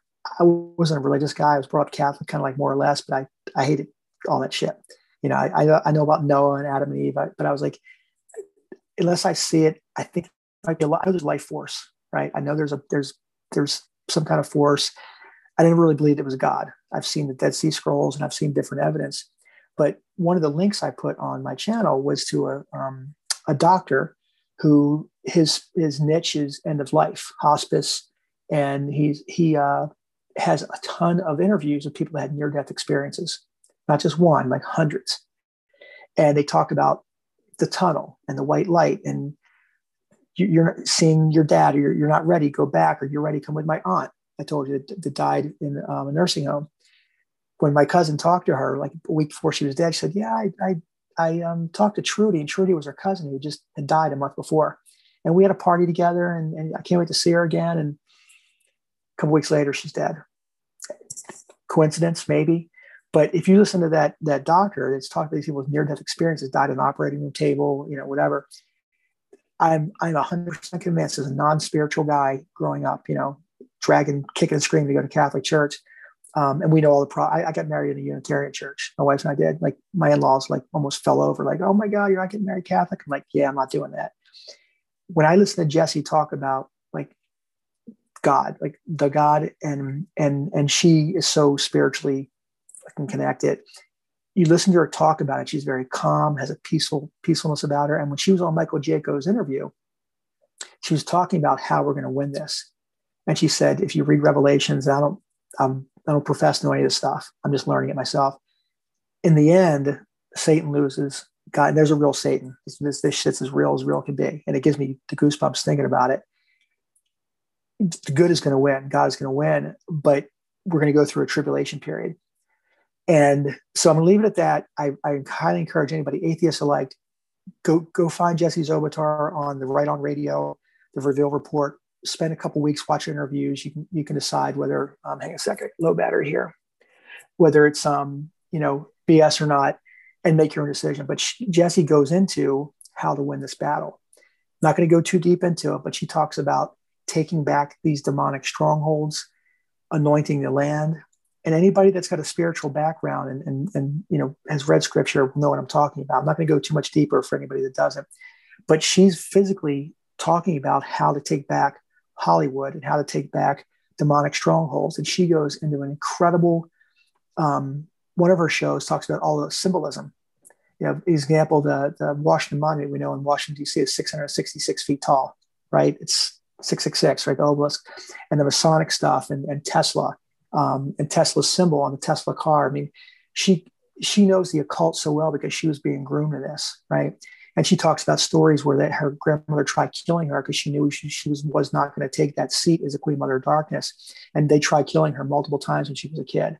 And now the stories will blow your mind if you have never heard this before. So I've fully convinced that good is going to win out over evil. Literally, this isn't Republican, Democrat. We know about all that, black, white, all this stuff is to keep us fighting among one another, right? Young, old, whatever. It's good versus evil. And Jessie has a very real day-to-day, this is how we take back the land, we anoint the land. And I'm hearing story after story after story, and I'm seeing things myself. I'm seeing these bizarre coincidences happen, people I'm turned on to. And so I'm going to leave the spiritual part at that, of why good wins over evil. We just don't know how bad it's going to get in between. You and I talked about it before we started recording. I think it's going to get bad. We see it all. Everything you just said, it's going to get ugly. I do have faith that we're going to get through this. Am I going to still alive when it's over? I don't know. I hope we are. But I do believe that's why I get out of bed every day and I don't, pull the covers over my head and, crawl into a bottle or whatever, because you could, right? We all have our weaknesses, in mine and my kids, but I do believe good's going to win. I think it's going to get ugly in between. They could take all my shit. I don't own anything, but they could come, take my possessions. They could take me out, but I know good's going to win over evil.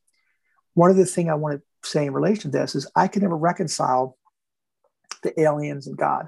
Because if anybody's followed the Bible, you know about the Nephilim, like the fallen angels that bred with the mortal women so they could get access to the spiritual gates. And that's real, right? The time travel stuff, Project Montauk. It's fascinating listening to Jesse talk about it. She's like, hey, I was in Germany.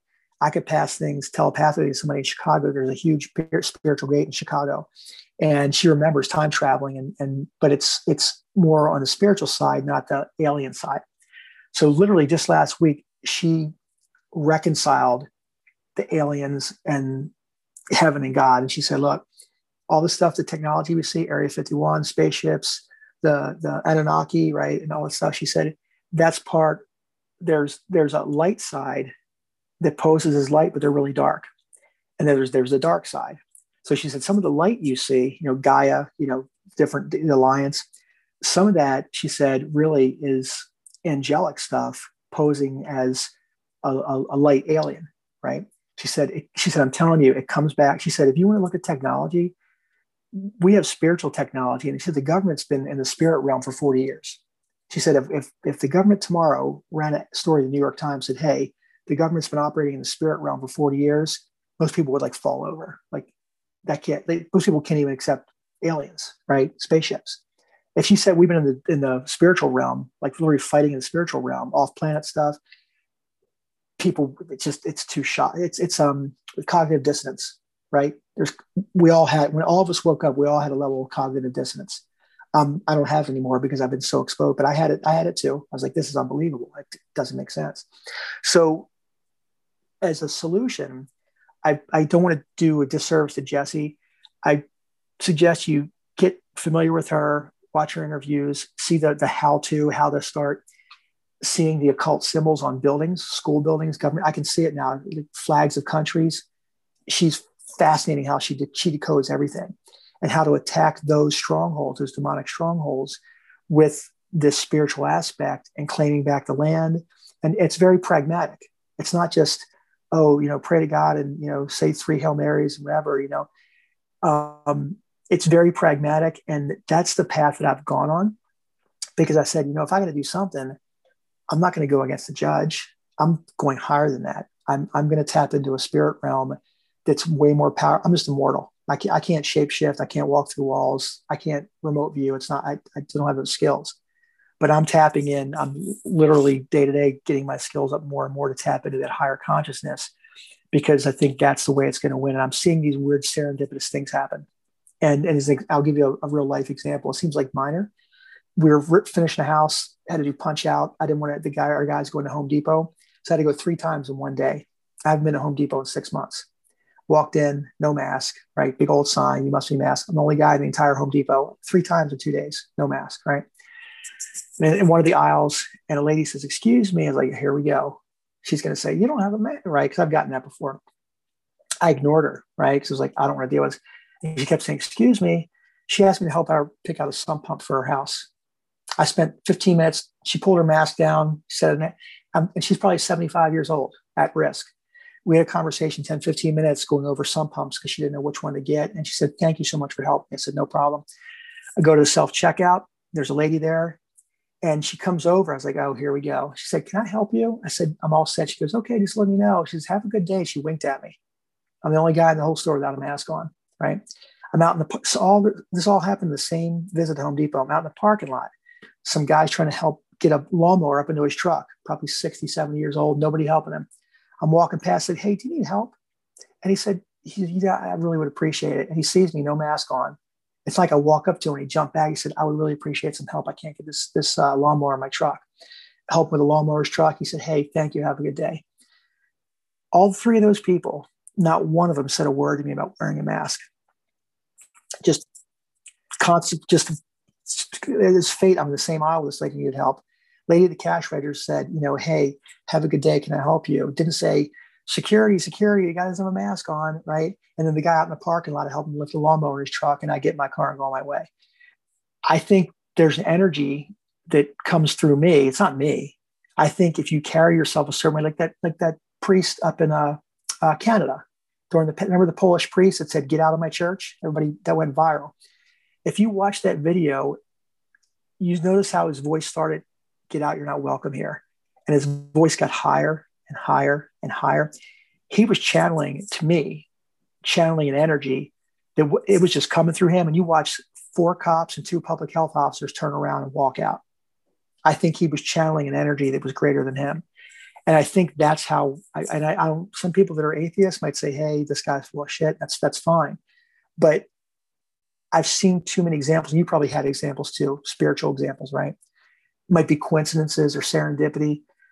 Now that it makes sense to me, I don't think it's serendipity anymore. I think we can all channel that energy, and we take it back one interaction at a time, one building at a time, one relationship at a time. And I think if we all, like we talked about earlier, we all collectively do this. Jack Canfield talked about the Chicken Soup for the Soul co-author, how people one day had like this world prayer for peace day. And literally it was proof. They did it multiple times. Crime rates went down. Violence in the Middle East went down. Terror attacks went down. And I heard that 10 years ago. I didn't make a whole lot of it. So that's my parting thought is I think if we tap into that energy and carry it out in our daily lives, we're going to make a difference. And after that, it's all I got, man. I don't know how bad it's going to get. We all might get turned into locusts, end up dead in a flood, right? I joke because locusts were part of the Bible, right? They flooded like the Pharaoh. So I'll take a break there. Ask me any questions you want. And, hopefully I can shed some light. Yeah, well, I appreciate all that. There's definitely a lot I want to chat about. I think that your example there of going through the store, it's simple, and some people might think it's not special. But I remember, because I haven't worn a mask during all this, just a couple of times because I couldn't get into Costco because I needed some crap and I wasn't about to. Right? They're the hard stronghold doing the illegal thing. I've done it. Yep. Yeah. So, but basically none. And then, so, there's one time I was accosted, right. And then, so I had a bit of fear energy sometimes, right. Cause it's just crazy. In the States is even crazier than here. But Ontario is pretty bad. But, I then kind of switched my energy. I was reminded by this podcast I did with Cal Washington. Cal Washington's a guy really knows law, really spiritual type of guy. And I recommend you actually listen to that interview, because I was like, what are you talking about? Goes into the Bible. And so basically King James version 1611 is supposed to be the contract on the planet. He said he would go in there to the court and he would write certain things. But he said when he brought in the Watchers, when he wrote the Watchers, he said, I think there's spiritual realms. When you're talking about jurisdiction, and I'll send you that video too, he talks about, each jurisdiction, but he goes, I think it goes to infinite jurisdiction in spiritual realms. And so I thought about that and I was like, okay, I'm going to kind of pray when I go into the store. And then I said, all right, I'm going to call in the Watchers or angels and I'm going to switch my energy. And it was a much more pleasant experience. And then I was reminded of this verse, and I pulled it up here so I get it right. It's Psalms 23:4, and it said, yea, though I walk through the valley of the shadow of death, I will fear no evil, for thou art with me, thy rod and thy staff comfort me. Which is so nuts that, like, I grew up Baptist Christian, and I was very adverse to religion because I don't like bowing and pleading and all that. It doesn't make any sense. And understood in a different way, it makes more sense. And what I think has happened is men have just distorted an original teaching to fit their own limited minds.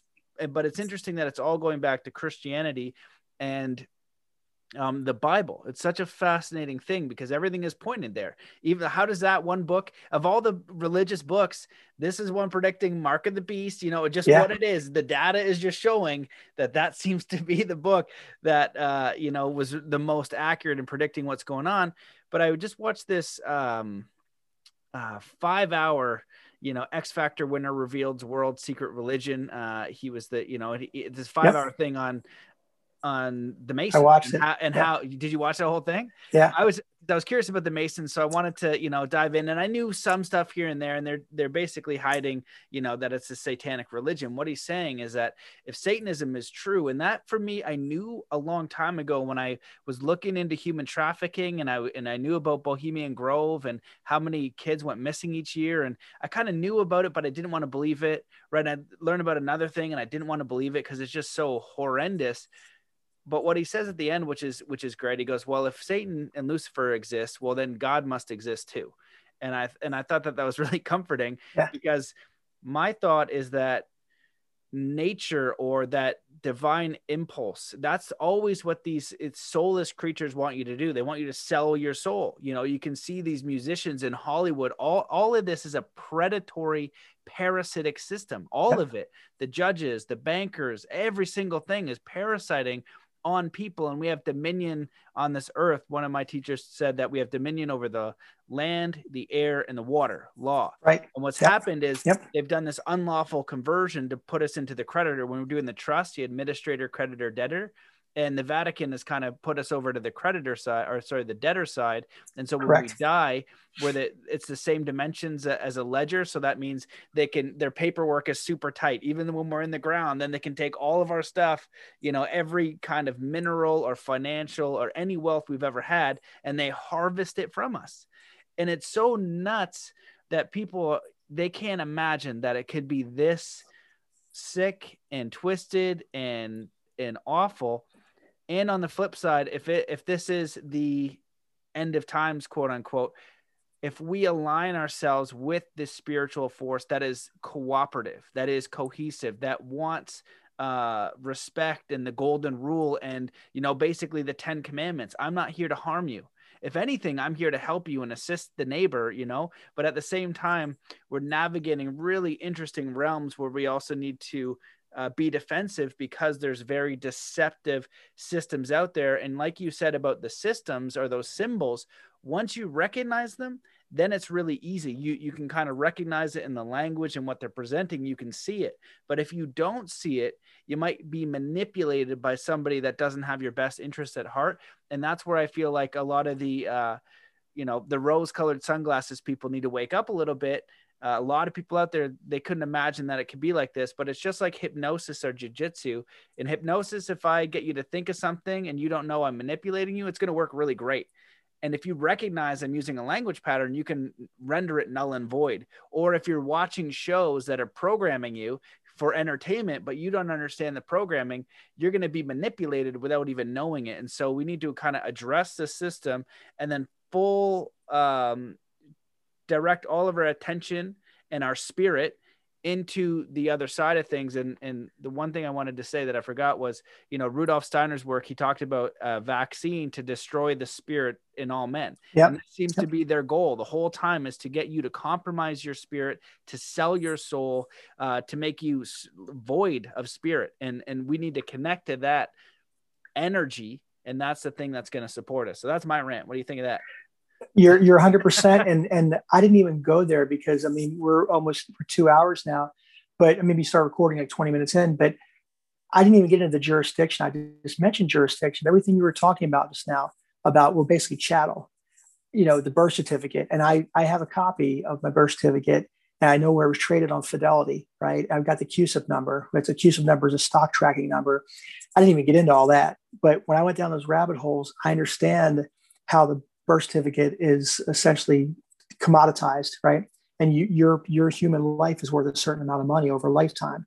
And they pull those together like they pull mortgages, and they have human capital bonds, right? And we're all just chattel property, right? And everything you said, and I remember talking to David Wynn Miller, and who was a syntax grammar guy, who he was able to beat mortgages that way, and Jay Gould, who supposedly reclaimed the actual flag of the United States. And this is, I'm talking different jumping around, but it comes back to jurisdiction.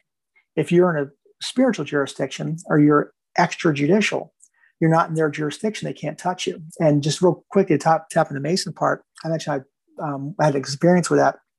We had a project, at least 10 years ago. We were still living in New Orleans, but we were doing some projects in Baltimore, a row house. And, DC to Boston, there's a lot of row houses in these big major cities. And we had scaffolding 3 stories high. We had it tied off. The wind caught the scaffolding, really strong wind, blew the scaffolding over on a car.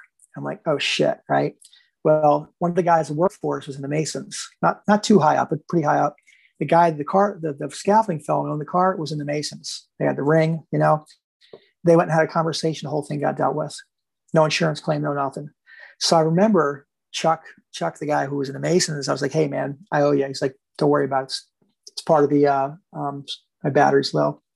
I said, no problem. So I got a small taste of like direct experience of like the whole thing was just settled. I mean, this scaffolding like could have killed people. Like it broke the ropes and all went away. And I remember seeing a story. I can't remember the guy's name now, but he was being groomed by his dad, like Jesse was. There's a lot of kids that have those stories of being groomed to be in the cabal, right? And 33rd degree is the white apron, and you get above that, it's the blue apron. That's when you get into the satanic stuff. And Jesse goes into this stuff because a lot of them have to have this front of doing humanitarian stuff, but behind the scenes, it's a cabal. That's a front. George Soros does, Obama does, Oprah does. Anybody you see doing humanitarian stuff, that's part of their bargain with the devil. They have to do, and I'm not going to get into. She can explain it more. But the Masonic stuff, when you get about 34, that's when you get the blue apron and it's the evil stuff. Well, this guy that was being groomed said, I'm not doing it. He was a very spiritual guy. Long story short, the father was going to take him out. And he said, I was out in a cabin somewhere, I think in Tennessee, and I sensed, he had a spiritual sense that there was a sniper out in the woods. So I took my shoes off. Moonlight was out. I walked out in the grass, and he started like communing with God. And he said, I know there's a sniper out there. My own dad is going to kill me because I'm not going to the dark side of the Masons. And he was very specifically took his shoes off because he was grounded to the earth. And the sniper came out of the woods and said, I'm here to kill you. And I just can't.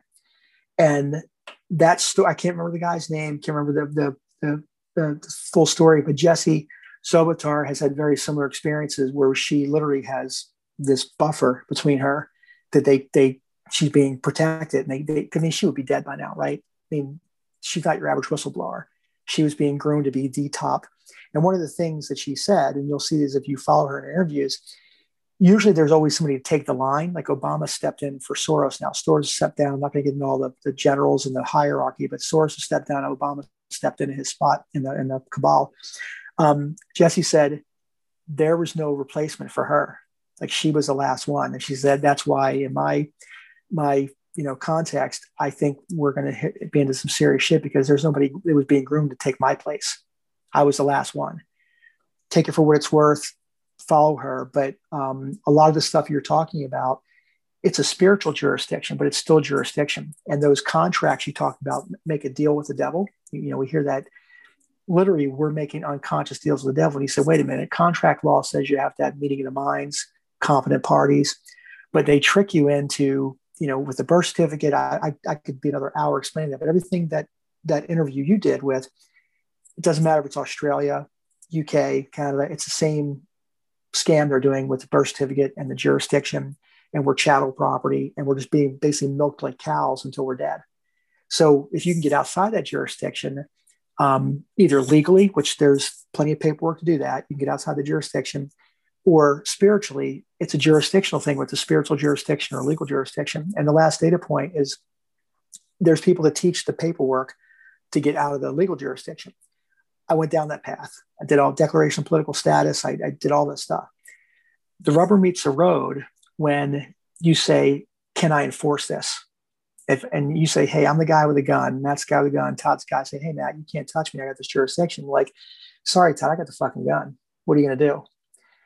Unless you can proof that, right? Proof it and test it over and over and proof that, hey, Matt can't touch me. I've had friends with the cops. I said, I don't consent to unlawful search and seizure. I'm not giving you my license. When I give them the driver's license, that's consenting to their jurisdiction. I put it on the dash, put my hands on the wheel. And I said, it was like 5-6 years ago. I said, I don't consent to unlawful search and seizure, starting my Fourth Amendment right. And the guy got in my face. Are you one of them sovereign citizens? And I was like, I just held my ground. Your heart's beating, is he going to shoot you, whatever. And they said, we have discretion not to write your ticket. I said, I know you do. And he said, have a nice day. But there's an example of asserting jurisdiction, but I didn't contract with him. If I'd have handed over the license, he's got you. And who would know that? Unless you're taught.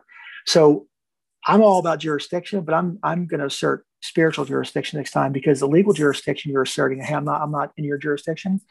They have the guns, and it's either going to work. If you watch the YouTube videos and traffic stops, you'll see some guys win, some guys lose. It's hit or miss. You can't consistently exercise your jurisdiction, or their lack of jurisdiction, because you never know who's on the other end of the interaction. You might get an informed, Royal Canadian Mounted Police, state trooper. You might get a really uninformed, cocky, I got power over you. I'm gonna make an example out of you. I don't give a fuck what kind of paperwork you have. And that's why I didn't want to take those odds. Right. So you could be right as a day as I was right as a day as long. When I did litigation, every one of my complaints were verified complaints, which means I swore under penalty of perjury I was telling the truth. Every one of them. Didn't matter. So the jurisdiction is tied into the spiritual part. I want to be in that higher jurisdiction, if that makes sense. So it does. How the heck do you get to that jurisdiction? And one of the things that I've learned, one of my people that I'm learning from, he remains in the private. Shout out, buddy, Gary. I'm listening to you. I'm going to plug in my phone so you don't lose the connection. Okay, yeah. So he quotes the Bible a lot and talks about how that's the framework. But one of the things he says, if you got to understand it's commerce, and so to have standing in commerce, you need to remain in honor. And so yep. when you're talking to these people who a lot of the time are bullies with guns, you need to remain honorable, right? And it's the same thing with martial arts. If you get an angry person coming at you, well, I can get angry back, and then you've got basically two heads butting, right? But in martial arts, if you move the energy, or you do like a pattern interrupt, or you just get out of the way, you can then take the conflict or the energy, right? That violent energy, the anger and all that kind of stuff that goes with it. If you go head to head, you can kind of explode it, right? With a match. But if you are able to maneuver the energy in some sort of way, you're going to really diminish that conflict. And so if they come up and you treat them with honor and respect, the chances of you getting dinged or thrown out of the car or something happening are a lot less. So that's one element to it. And then I just like to ask, how do we get to these spiritual jurisdictions? One of the things that I think about that's very simple is prayer.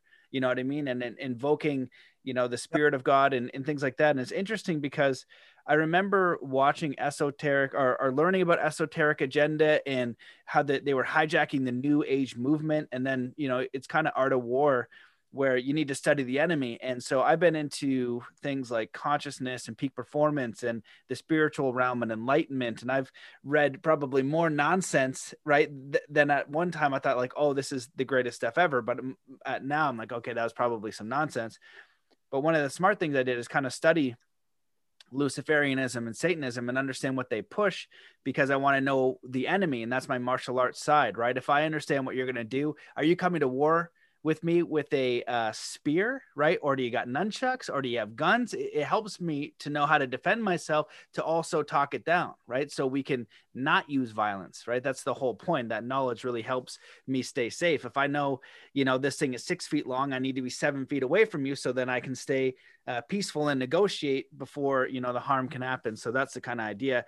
And in Luciferianism and Satanism, they push a lot of the new age stuff that might not give you the full truth.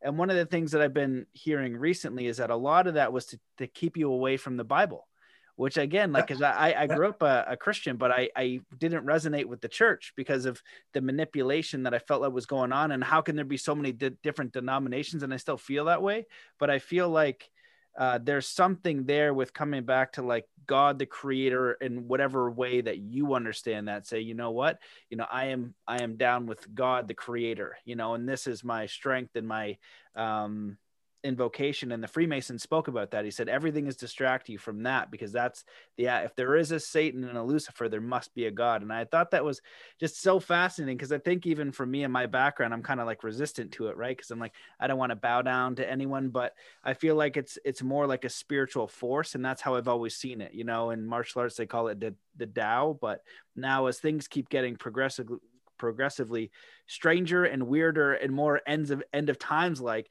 it makes a lot more sense. And I'm totally okay with the spirit of good, the spirit of God, the spirit of the creator, whatever that case is. And so you have to willingly invoke that, right? You can't fake that. You can't try to barter with it in some sort of weird way. You need to say, you know what, I'm on the side of the creator and God and good, and invoke that jurisdiction and move forward, because we know for sure we are going to die, but how do we live?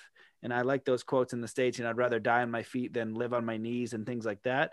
And it doesn't, then it gets, then I kind of get sidetracked in my martial arts mind of when is violence okay? It's always okay, I guess, if you're protecting.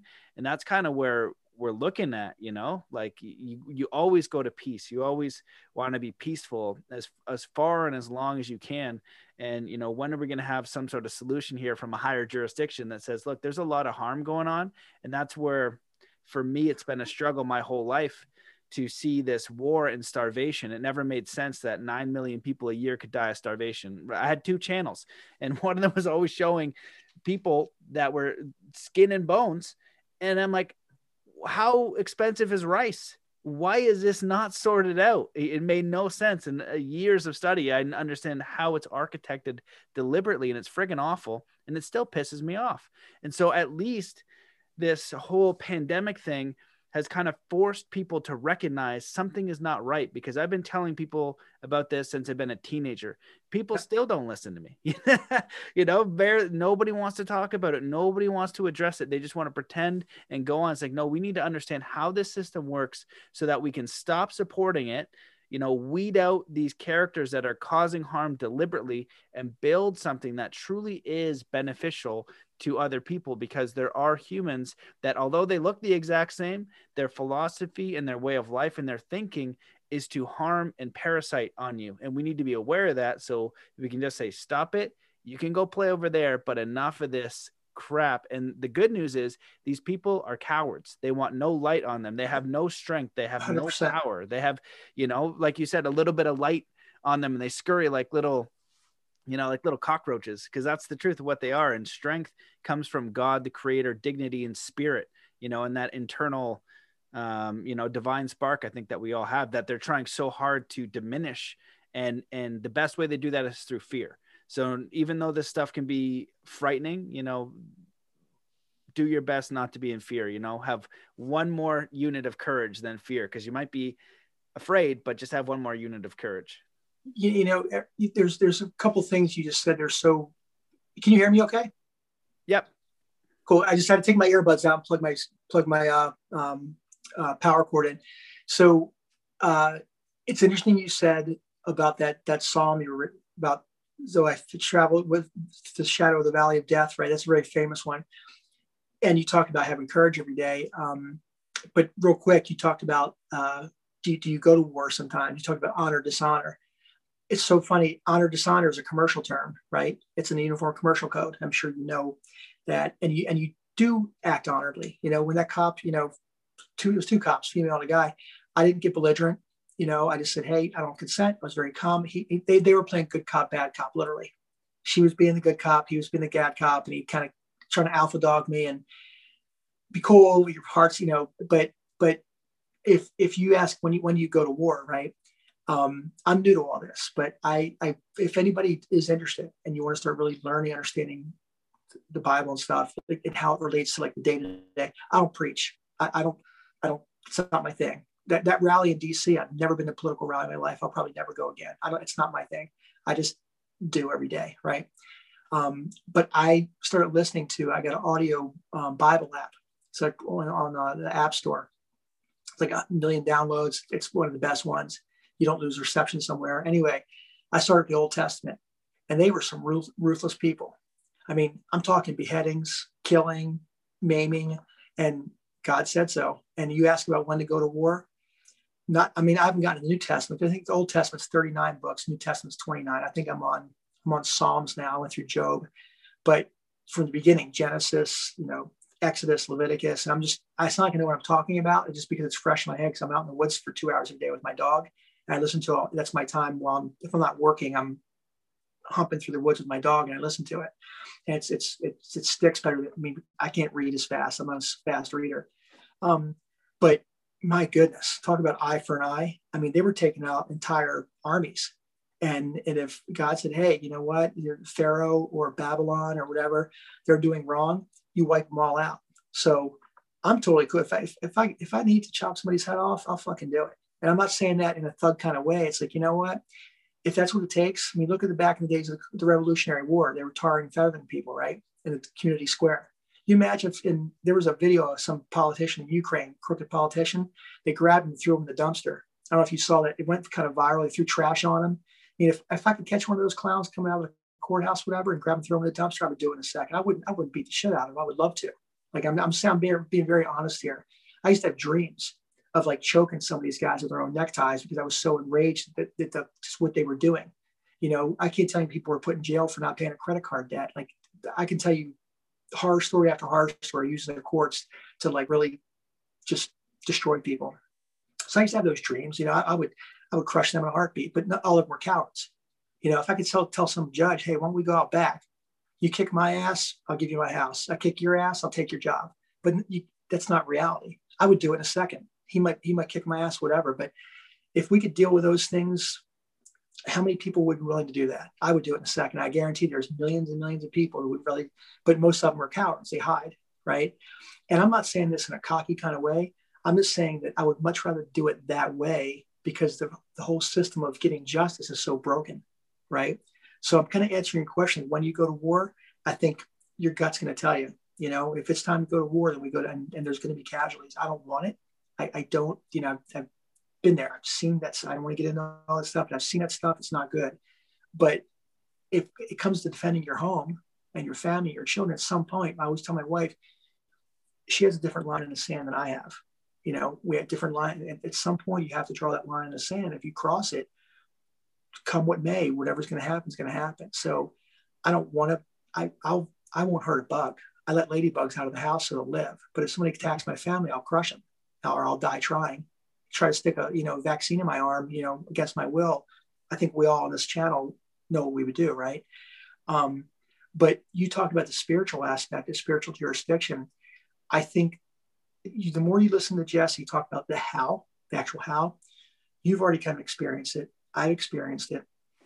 And I'm just scratching the surface. Like the more I listen to this Bible app every day for like an hour or two, and then I go back to doing a spreadsheet and I'm doing a budget and looking at real estate deals, it totally changes my mindset on how I'm doing my day-to-day job, right?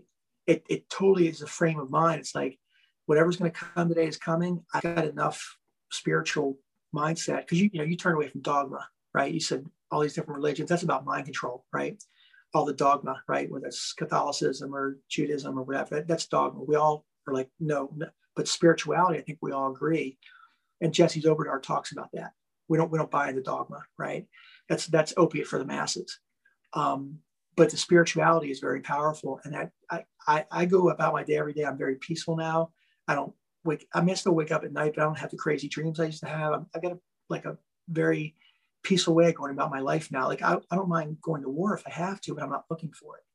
So I hope if people go down this path and they want to, research what I've shared, you'll kind of come to some of that peacefulness and say, hey, Bill Gates, whatever comes at me, just like Michael Flynn did, General Flynn, they persecuted him and he's a very faithful man. I mean, look, they tried destroying him, right? And he said, if it wasn't for my faith, I wouldn't have gotten through that. So I have a very peaceful way of dealing with war and battle now. I don't know if that makes sense or not, but I think the more you start learning the spiritual stuff, you can go to war if you have to, but you're not, we all get fear. I've many times, when I was working underwater, I was almost killed a half dozen times. You're fearful, but you still do what you have to do. And I think if people listening, I tell my daughters, just practice a little bit of courage every day, speaking up for something wrong. If a friend treated you wrong, just a little thing. And it builds, you do martial arts, that little bit of courage every day builds, it's like building muscles. So some of the things you talked about trigger things. And I hope I'm kind of coming full circle and kind of saying back, I was nodding as you were talking, like, yep. You were hitting everything. I think that's the answer, if that makes sense, or some of the answers. Yeah. Well, I agree. You started off strong with the, I think it was like shoot someone, which is funny because I agree with that in the sense that we are having a lot of horrendous harm happening. The most horrendous atrocities happen to children, and I think about that too. You know what I mean? If I had all these people up and I knew, for sure, I'd be like, all right, you need to face justice. I don't know what that is. I don't want it to be me. I don't want to be, correct. Me either. I don't want to have to go to war, but for what you did, you deserve the most severe punishment for ruining people's lives, for taking livelihoods from parents trying to provide for their kids, right? Taking homes. Like, you've seen all these things. Like, you deserve to be held accountable for this. And you were a weak coward hiding. So I want justice. I think that's what we, you and I, what we both want. We all do. And I think that's what's happening here is like, okay, we're observing. Well, we will come and protect our home. If you try to stick a needle in our arm or whatever, we're going to do something. We're not just going to let that happen. We don't know what it is, but we're not going to just let that happen. And I think what we're observing in the world is this like system of oppression and parasitical cowardness take as much as they can. And then there's going to be like, nope.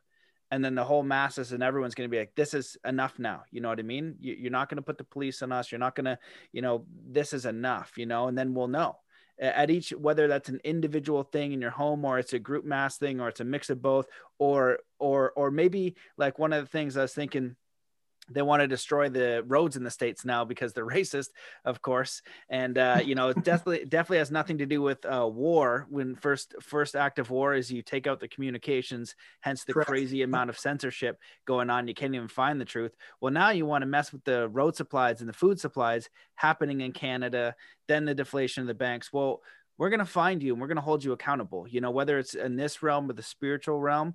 But what we know we can do is we can act in honor. And so if we know that these people are doing it, right? Like that mass action in Arizona, just show up peacefully, 100 of you, right? Peacefully, but not backing down and not being intimidated by anything. So they start destroying the roads in the States, and you have all these construction workers there. Show up and 10,000 people peacefully assemble and say, nope, use the spiritual realm, but do not be intimidated, because that will be like, all right, well, if you're going to, you're going to use arms against us. Well, that's why you have the Second Amendment, is to prevent that, right? You don't go and try to take a Rottweiler's bone if he's angry, you just let him have it, right? You're not, that's his, right? That's his bone. You let him have that, right? Maybe he's got Rottweiler puppies, but what's happened is, culturally, there's been an attack on the masculine. We're not having men stand up. It's all these, women, more women are standing up than men. Yeah. So I think it's just standing in truth and for what's right, to speak it out, to say something. I had a discussion with one of my buddies down in California, and it was like the Instagram live. He's an awesome dude, but it's like, I didn't realize when I was talking, it was like him, because I was talking about wearing a mask. And I said, look, I understand that being in certain spots in the States is way more sketchy. I understand that. And I just know that for me, I think we need more courageous people to not mask up, to not mask their kids, you know what I mean? To not do those things, because we know it's the right thing to do, right? That's what courage is, right? You're not going to be courageous if it's not a bit frightening, right? If you jump off a 1-foot diving board, it's not scary. You jump off a 100-foot cliff, it's going to take some courage, And so that's where we need to grow into as a civilization. We need to grow up, and the law stuff and even harm stuff, it requires great accountability, right? And so what's happening is we have these parasites and these evil people counting on this, like this passivity, this people not standing up, people not banding together, not speaking up when they see evil, and saying, okay, well, it's just a local thing. Great. Well, these are the teachers. It's you, and you. We're going to hold you accountable, right? Whether it's through law, whether it's through mass assembly, whether through whatever the case is, call them out. Like you said, they do not like being called out, right? Make sure your whole town knows, everybody has the power to do something in their community, right? Because you can go find these people there and just show up. We're going to hold you accountable, and get 10, 20 people, and don't let them off the hook. Write them consistently, because I do believe we can do this peacefully. And I feel like these people, because they are so cowardly, they don't want to go to war either, because they understand that if they try to attack, peaceful people who are protecting their family, that's going to be a very strong spiritual force, to be dealt with by whatever individual, and also in some sort of spiritual realm type of scenario. Yeah. Well, two other things I forgot to your point, and I'll put it on the Telegram channel. There's another survivor of MK Ultra stuff. Her family's Illuminati. She was ritualistically raped and abused, I think, over 1,000 times, right? And she has recovered from it. And I forget her name now, blonde hair. I'll find her video and put it up here, because she did an interview with Jesse, I think. Her mission in life now is waking people up from the mass mind control, and that explains some of these behaviors. the mask mind. That's why you see somebody driving around with a car all alone with a mask on, right? Or walking down the street. I see people in the woods. I'm out in we have a wonderful park system here with horses. I'm in the woods every day, 7 days a week. I see people walking in the woods with masks on. And there's one lady I see in particular, and I've heard other people. When she sees me in the woods or anybody else, she puts her thing over her face and turns her back to you and steps off the trail. She's that scared. And this lady who's this MK Ultra survivor talked about the mass mind control, like people are mind controlled by the masses. And I was like, you know what? That makes sense now. It explains a lot of the behavior we see that this doesn't make any sense. If they're mind controlled through whatever, right? 5G and the fluoride and just all the cumulative stuff that mind controls people. Her mission in life, she said she's recovered from that MK Ultra stuff, and she was a sex slave for a year. I mean, her stories are horrific. Is to break the mass mind controlling, and I'll find her channel and put her on the channel, because that's really good to listen to her, because she gives action steps on how to break the mass mind control. So there's some more actionable stuff. And the other thing it made me think of, we talked about shining a light. If people want to do something locally beyond jurisdiction, protecting your assets, get the target off your back, but you want to speak up, is if you have a target in your neighborhood, school board member, judge. There's one in Oregon who was I think the Speaker of the House. It was one of the high up in the Oregon legislature, just got arrested for child trafficking. I think it just broke the news today. I saw something like that. Yeah. Yeah. And the reason I say pick one target, when I was doing my thing, I found fraud at 3:00 in the morning on a 424B5 prospectus for a securities offering on page 220, footnote 37, and 4-point font. Like, who has the time? If you're a mom, you got to make dinner, take your kids to soccer, go to your job, see your husband, read a book. Who has time to do what I did, right? So instead of trying to find all the fraud, if you know somebody's crooked in your neighborhood, a selectman, councilman, mayor, governor, if you can find one target, and you've got either yourself or a study group, you have a couple of people in your neighborhood, concerned parents or whatever, you find one target and you just focus on that target, and you dig and you dig and you dig. Because somebody asked me 2 weeks ago, how do you do the research? I said, well, look, if they're a public servant, they've got records. They have to do judges have to do public financial filings every year, right? You can look at any stocks they own, right? They have to do disclosures on their holdings to look for any conflicts of interest. Like I said, that covert operative told me that 85% of intelligence gathered is open source intelligence. So you start digging, and like I said, I wouldn't use Google because Google's been censoring. I knew a guy who had to flee the country 10 years ago, and he was telling me how much Google censors. That was a decade ago.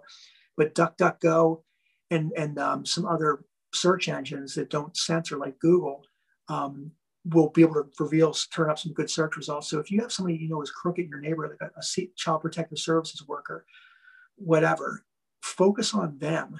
And you might not be able to expose the whole cabal, but you can expose one person. And that's, to me, is another action step. If you want to make a difference, you go after that one person in your neighborhood or your legislature, and I'll give you an example. I won't say her name, but a lady I was helping with her house of foreclosure was her dad was part of the satanic cult in Maryland here. And she had escaped to Florida to get her brother away from it because they were being ritualistically abused. And she mentioned a couple of politicians, like Congress people, that were in the satanic cult in Maryland. And the one particular one she was in Congress for 30 years. Everybody loved her. And I'm not going to say her name, but she said, yeah, she was very regularly at these events when I was being ritualistically abused with all the satanic stuff. But many politicians were there. And we kind of know that, we know it kind of globally, but she mentioned a very specific female congresswoman who was at these things when she was being abused. So if you get wind of that and you go, hey, this judge is selling kids to kiddie jail for bribes, pick that target and do not let them go at them dead on and expose their shit. And I think that is another action step I think is helpful, if that makes sense. Yeah, absolutely. Because I think most people think they can't do anything. And just with you and a couple people, you can definitely bring them down. You can figure out that action. But once one comes down, they start to think about it, you know what I mean, when it starts crumbling. Yes. And that's how this has to work. And one of the things I kind of get annoyed by, because people prefer to keep their head in the sand, you know, and it's like, well, if no one's looking, that's one of the things they're counting on. You know, another Bible quote, I think it's like I don't know if it's a Bible quote or a saying, but the greatest trick that the devil ever did is convince the world he didn't exist. And what I know from martial arts and other things is like, that's what they count on, is you not looking, is looking the other way, because you don't want to stand up. But the second you lay eyes on them and you expose them, it just shows how weak they are and how they have nothing. This whole system is built on a house of cards. When you start to understand how this works and how frail it is, and how they just use intimidation and fear and all these mind control tactics, from education to TV to media to stars to everything in between, to literally create an artificial reality for you. And all that's required is for you to see clearly, first of all, and then just take the action when it's there. And you'll know the things, just like when we're talking about war, you'll know the things that are for you to support, to say, okay, you know what, this is a thing I can take action on. And you can also, if there is some corruption, you could go there, but you can also look at, you know, where do we need support? Who can I help? What can I do in my community that's going to provide values to others, right? And so then you're meeting like-minded people, and you're with people who are solution-based, because we've got this darkness and then we've got the light as well. And so if we focus on building what we want, that's going to empower us to say, hey, that thing is creating a lot of harm in our community. Let's go sort that out real quick, right? Because we've created this great education for kids or something, and this is safe and that is not safe. Let's go figure out what that is. And we're like, oh, well, this is, you know, a dangerous pedophile in our area doing some sketchy things, and he knows this judge. So, you know, we've gotten together and we know this lawyer and blah, blah, blah. And now you can actually handle something over maybe a week or a month or a few months, but you're kind of the neighborhood watch. I know we had neighborhood watch in my area, right? You know, my neighbors are great people. I trust my neighbors. I trust my kids with my neighbors. And that's a beautiful thing, right? And so, you know, when we all work together, that's what makes this possible. And we need to be aware of what's going on. And, you know, my last coaching, you know, group, I do a weekly coaching group with people, and a lot of people are afraid, right? Like, and I get into fear as well. And I was going through some of the things of how I deal with fear and be more courageous, because when you're an extreme sports athlete, you're constantly dealing with fear, because if you mess up, your body's going to be toast immediately. Like, you've got a very immediate reaction to something that could go wrong. And so one of the keys that I recognize is that you need to take reality for what it is. And so if I'm going to do a backflip over a 50-foot jump, it's a different reality than if I'm doing it over a 10-foot jump. And it's a different reality if I'm doing it over an 80-foot jump. And it's a different reality if it's an icy day. I just take reality for what it is. And so what's happening, I think, on a mass scale is people are just, they don't want to believe it could be so sketchy. But once they understand how it's built and what's actually happening, then we have the power to switch it and say, we don't want that anymore. We don't want this deceptive system. We don't want people in our governments and lawyers dictating what our kids can do, wearing masks at school, having people outside your control do medical intervention on your kids, untrustworthy organizations. So we know that now. Let's go build the opposite. But we first need to take reality as it is. And I feel like that's going to be the first step for a lot of people. And then it's okay, participating in the solution. Yeah. You know, one of the pieces of that too, Matt, is I mentioned fellowship earlier in the call. In your you talk about local area community watch stuff. Definitely in the States here, I don't know if they do it so much in Canada too with your flag, but in the States here, I was taught, you know, several years ago, look for the other patriots, because there's patriots in Canada, there's patriots in Europe, you know, where there's patriots everywhere. The more you can connect with, you said you have a good relationship with your neighbor. The county that I live in Maryland, is pretty left for the most part. But the state, but the county I live in is pretty the other direction. So when you cross over that border into Harford County, I know I'm in God's country. Like, I'm half joking, but I'm half serious, right? Farmers, you know, cows, guns, you know, and I'm not a big gun guy, grew up with guns, but Trump flags, people still have their Trump flags up, American flags. And I was taught years ago, like, always look for the people hanging American flags. And it's funny, when I on Sunday mornings, I play an old guy lacrosse. And I played lacrosse since I was a kid, but I played an old guy, a bunch of fat guys running around playing lacrosse on Sunday mornings. And when I drive up to Norrisville, to that town, it's amazing how the further north I get, I leave my house, how many Trump flags, American flags, and one of the guys is a Navy SEAL. He's got a Navy SEAL flag hanging from his, when the wind's blowing, you can see it. And I saw somebody last week had flying a flag. They had the Punisher flag, and the Punisher is kind of the, you know, the superhero, and it's the skull with it, and that's part of the whole Q thing. And I was like, note to self, that's, if shit ever goes sideways, I know where to go. And just like in your neighborhood, I think everybody in this call say, hey, start learning who my neighbors are, learning who is patriot, that whether it doesn't matter, Canada, Germany, wherever you are, learn who your neighbors are that have your same values and start talking to them, meeting with them, because there's strength in numbers, right? And I think you might not agree on everything. I've got a guy I see in the woods, business guy, sold his business, retired, good guy. He's total about the vaccines. And he thinks I'm an asshole for not getting it. I said, you're an asshole for getting it. But we agree on like 90% everything else, but we don't agree on the vaccine. I said, dude, you're probably shedding right now. Stay the fuck away from me with your vaccine. And I give him shit, right?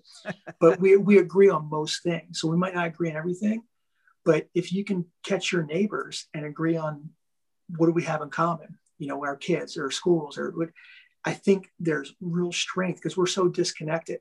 You know, you're in Canada, I'm in the States, but we're connected, but we're not physically connected. I think if you connect with your local people in your neighborhood, and as an example, you said your barber, my barber too, they're cool. I went to get mulch. It's spring here, right? We're mulching, and I went to the place down the street, and I pull up and I said, and hopefully nobody takes this the wrong way, but I said, hey, it was the dyed black mulch. I said, hey, can I get a yard of black mulch? He said, you can't say that here. And we started laughing. He was saying it joking. I said, what are we, an endangered species? And we spent an hour talking about culture, woke, cancel culture. He said, and he knows Trump. He's like, look, Rome fell, and he wasn't too optimistic about it, but I never met this guy before. Yet everybody that came to this landscaping place, they've been there for 40 years. Not one person had a mask on, moms, kids, dads, you know, everybody was cool. And when I got done checking out, his wife said, you guys solve the problems of the world? I said, not really, we tried. But here's a random guy, never met him before, just went up to get some mulch, and we ended up talking for an hour about stuff. So there's people around you, right, that you might not even know share your values. And the more you, and it just put a smile on my face that day, I think for both of us, because right down the street now, I know I can get mulch and not get hassled, right? I can go to get my hair cut, not get hassled. I can go to certain restaurants and walk in without a mask, and people stare at me, but I'm like, yeah, I'm not wearing a mask. And how stupid is I can take the mask off my table, but I can't have it off walking to my table? How fucking stupid is that? But and people look at you, they're hunched over their beer at the bar with no mask. They see me walking, like, what's the difference? I'm walking to my table and you're having a beer. It's just stupid. Do you guys realize how mind controlled you are?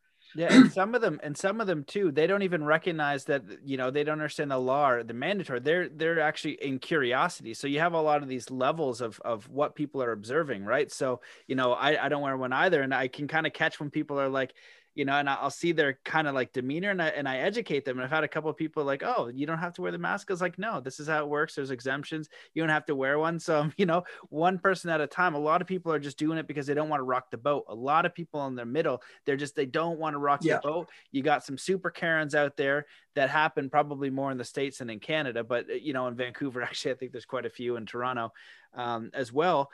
But, you know, for the most part, I think it's a lot of people in the middle and just like curious how you're doing it, because they just they think they can't eat unless they obey what their, you know, father or God, the government, you know, tells them to do.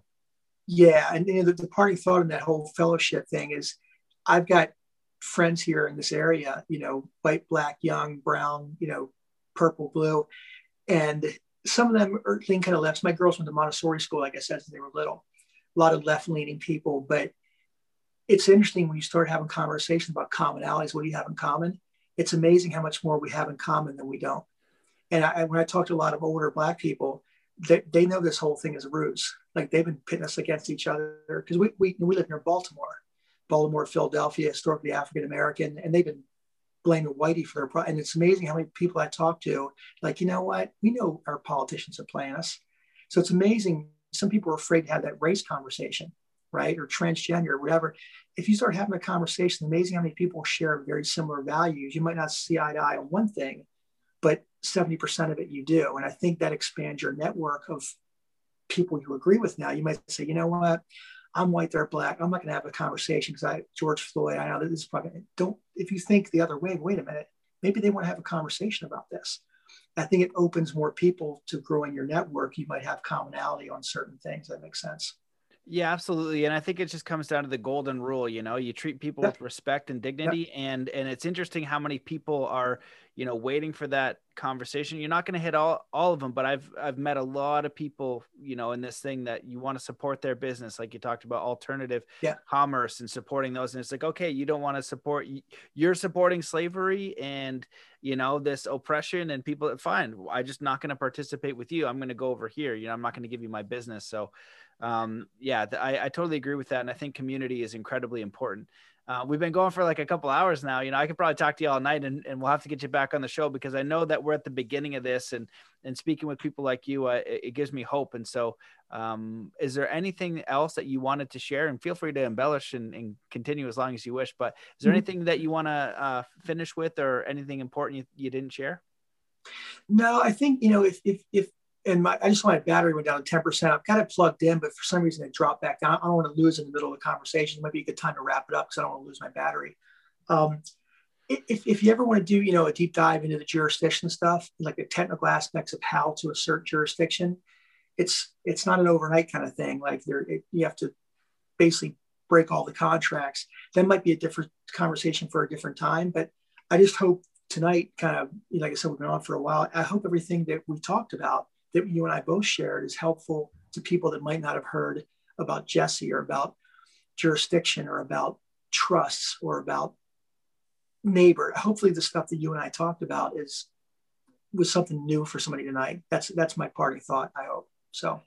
Yeah, well, I'm kind of going through, Beth is on here. I was thinking the same thing. We're doing a law summit. So if you want to come in there and help us with the jurisdiction, so many people are looking in law and it's interesting going down that rabbit hole because people who have studied it, they become more spiritual. It's just a fascinating thing.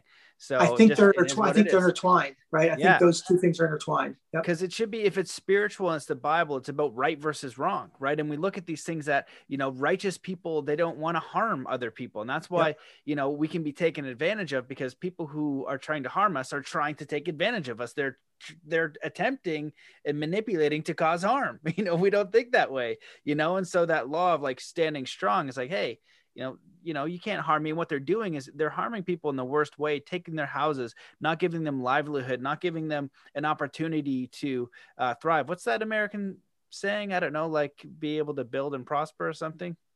What is it? I don't know. It's not Star Trek, live long and prosper, but it's pursuit of happiness. There you go. The pursuit of, but what else? Is it just the pursuit of happiness, but is it like livelihood and health and wealth or something? Yeah, I can't. Life, liberty, and the pursuit of happiness. There you go. Yeah. And they're destroying that, right? They're literally destroying that. It's bullshit. And so pisses me off as a martial artist and as a human being. I was going through, somebody said, look up my name and it said like Belair, the meaning of Belair, the motto. I'll make sure, because I just glanced at it, but it said like a lover of the virtuous. And it's like, I do love virtuous people. And on the flip side, evil people piss me off and people, they really make me mad. And I just want to like, destroy them.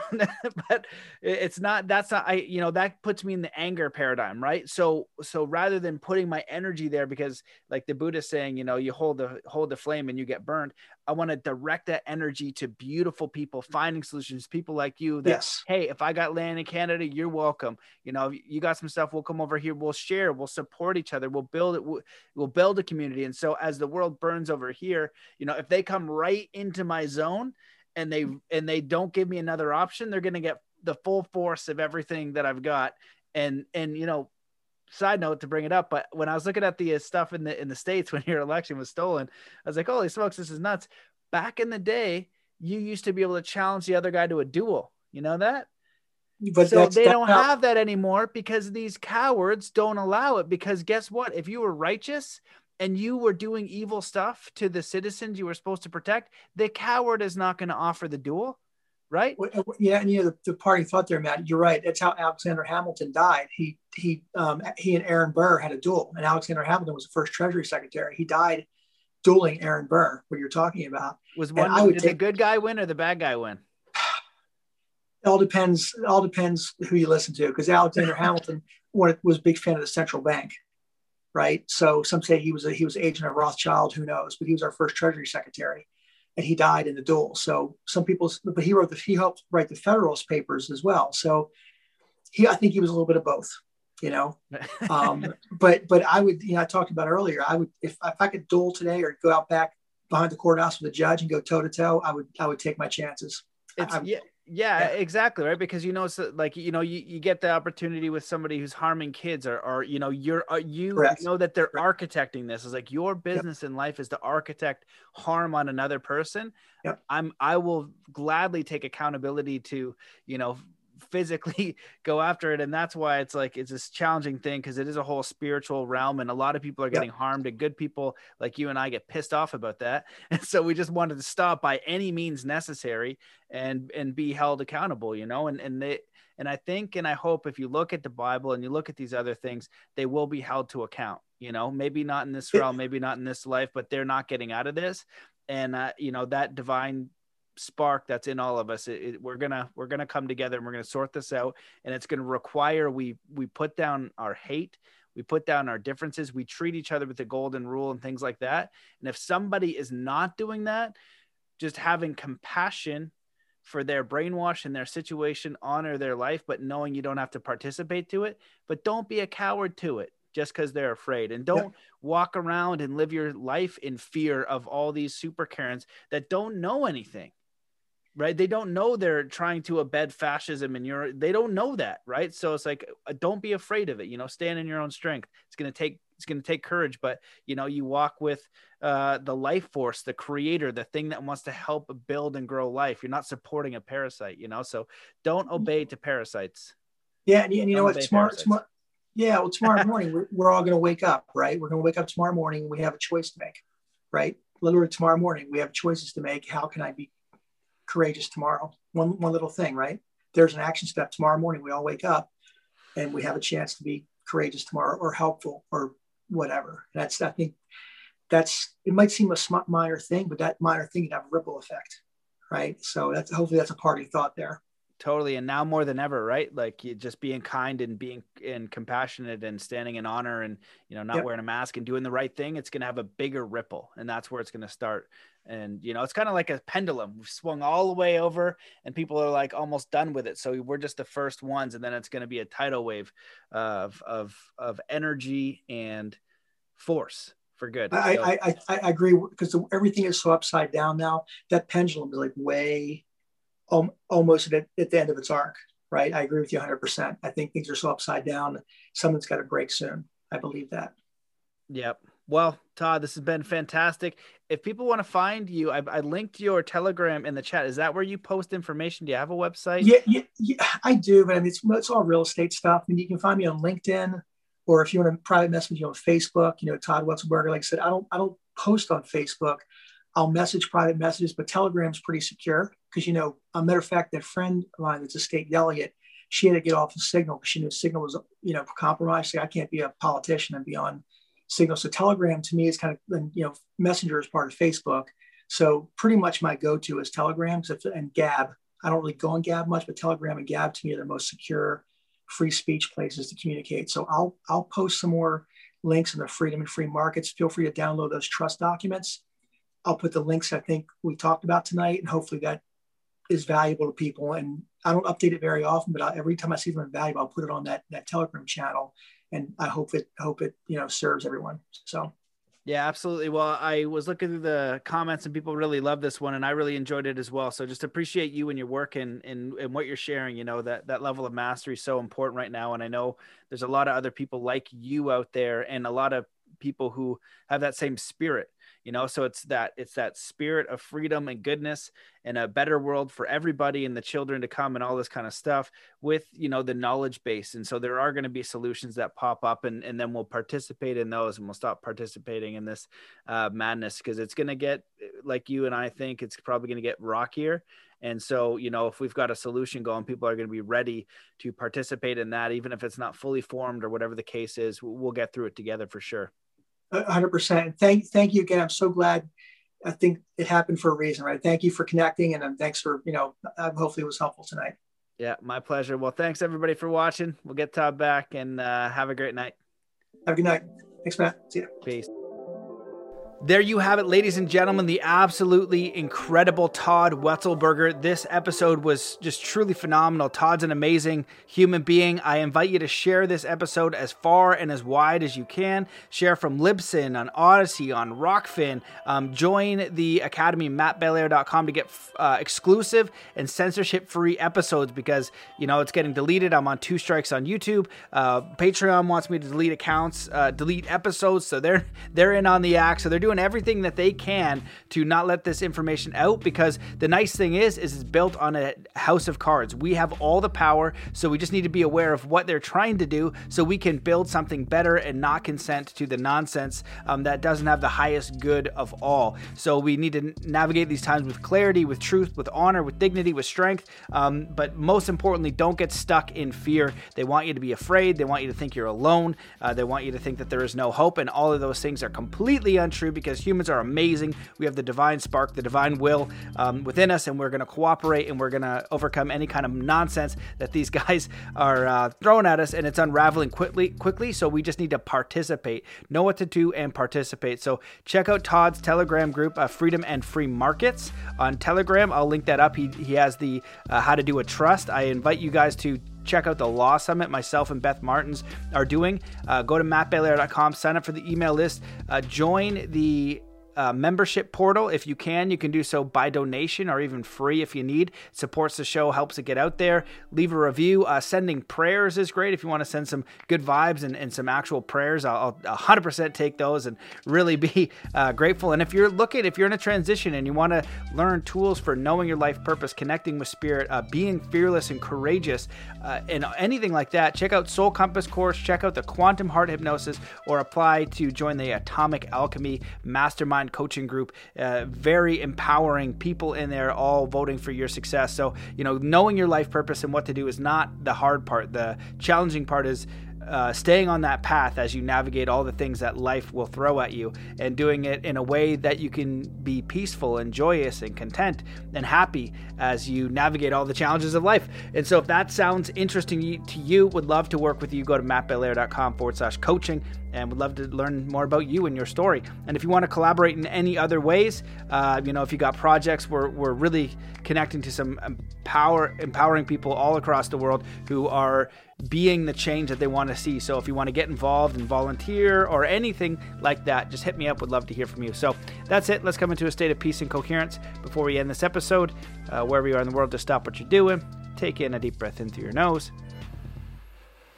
Hold that breath and let it out slowly, filling every cell, every muscle, and every fiber of your being with peace, joy, contentment, courage, inspiration, connection, and ready to enjoy the rest of your day. So thank you so much for listening, and we'll see you in the next episode.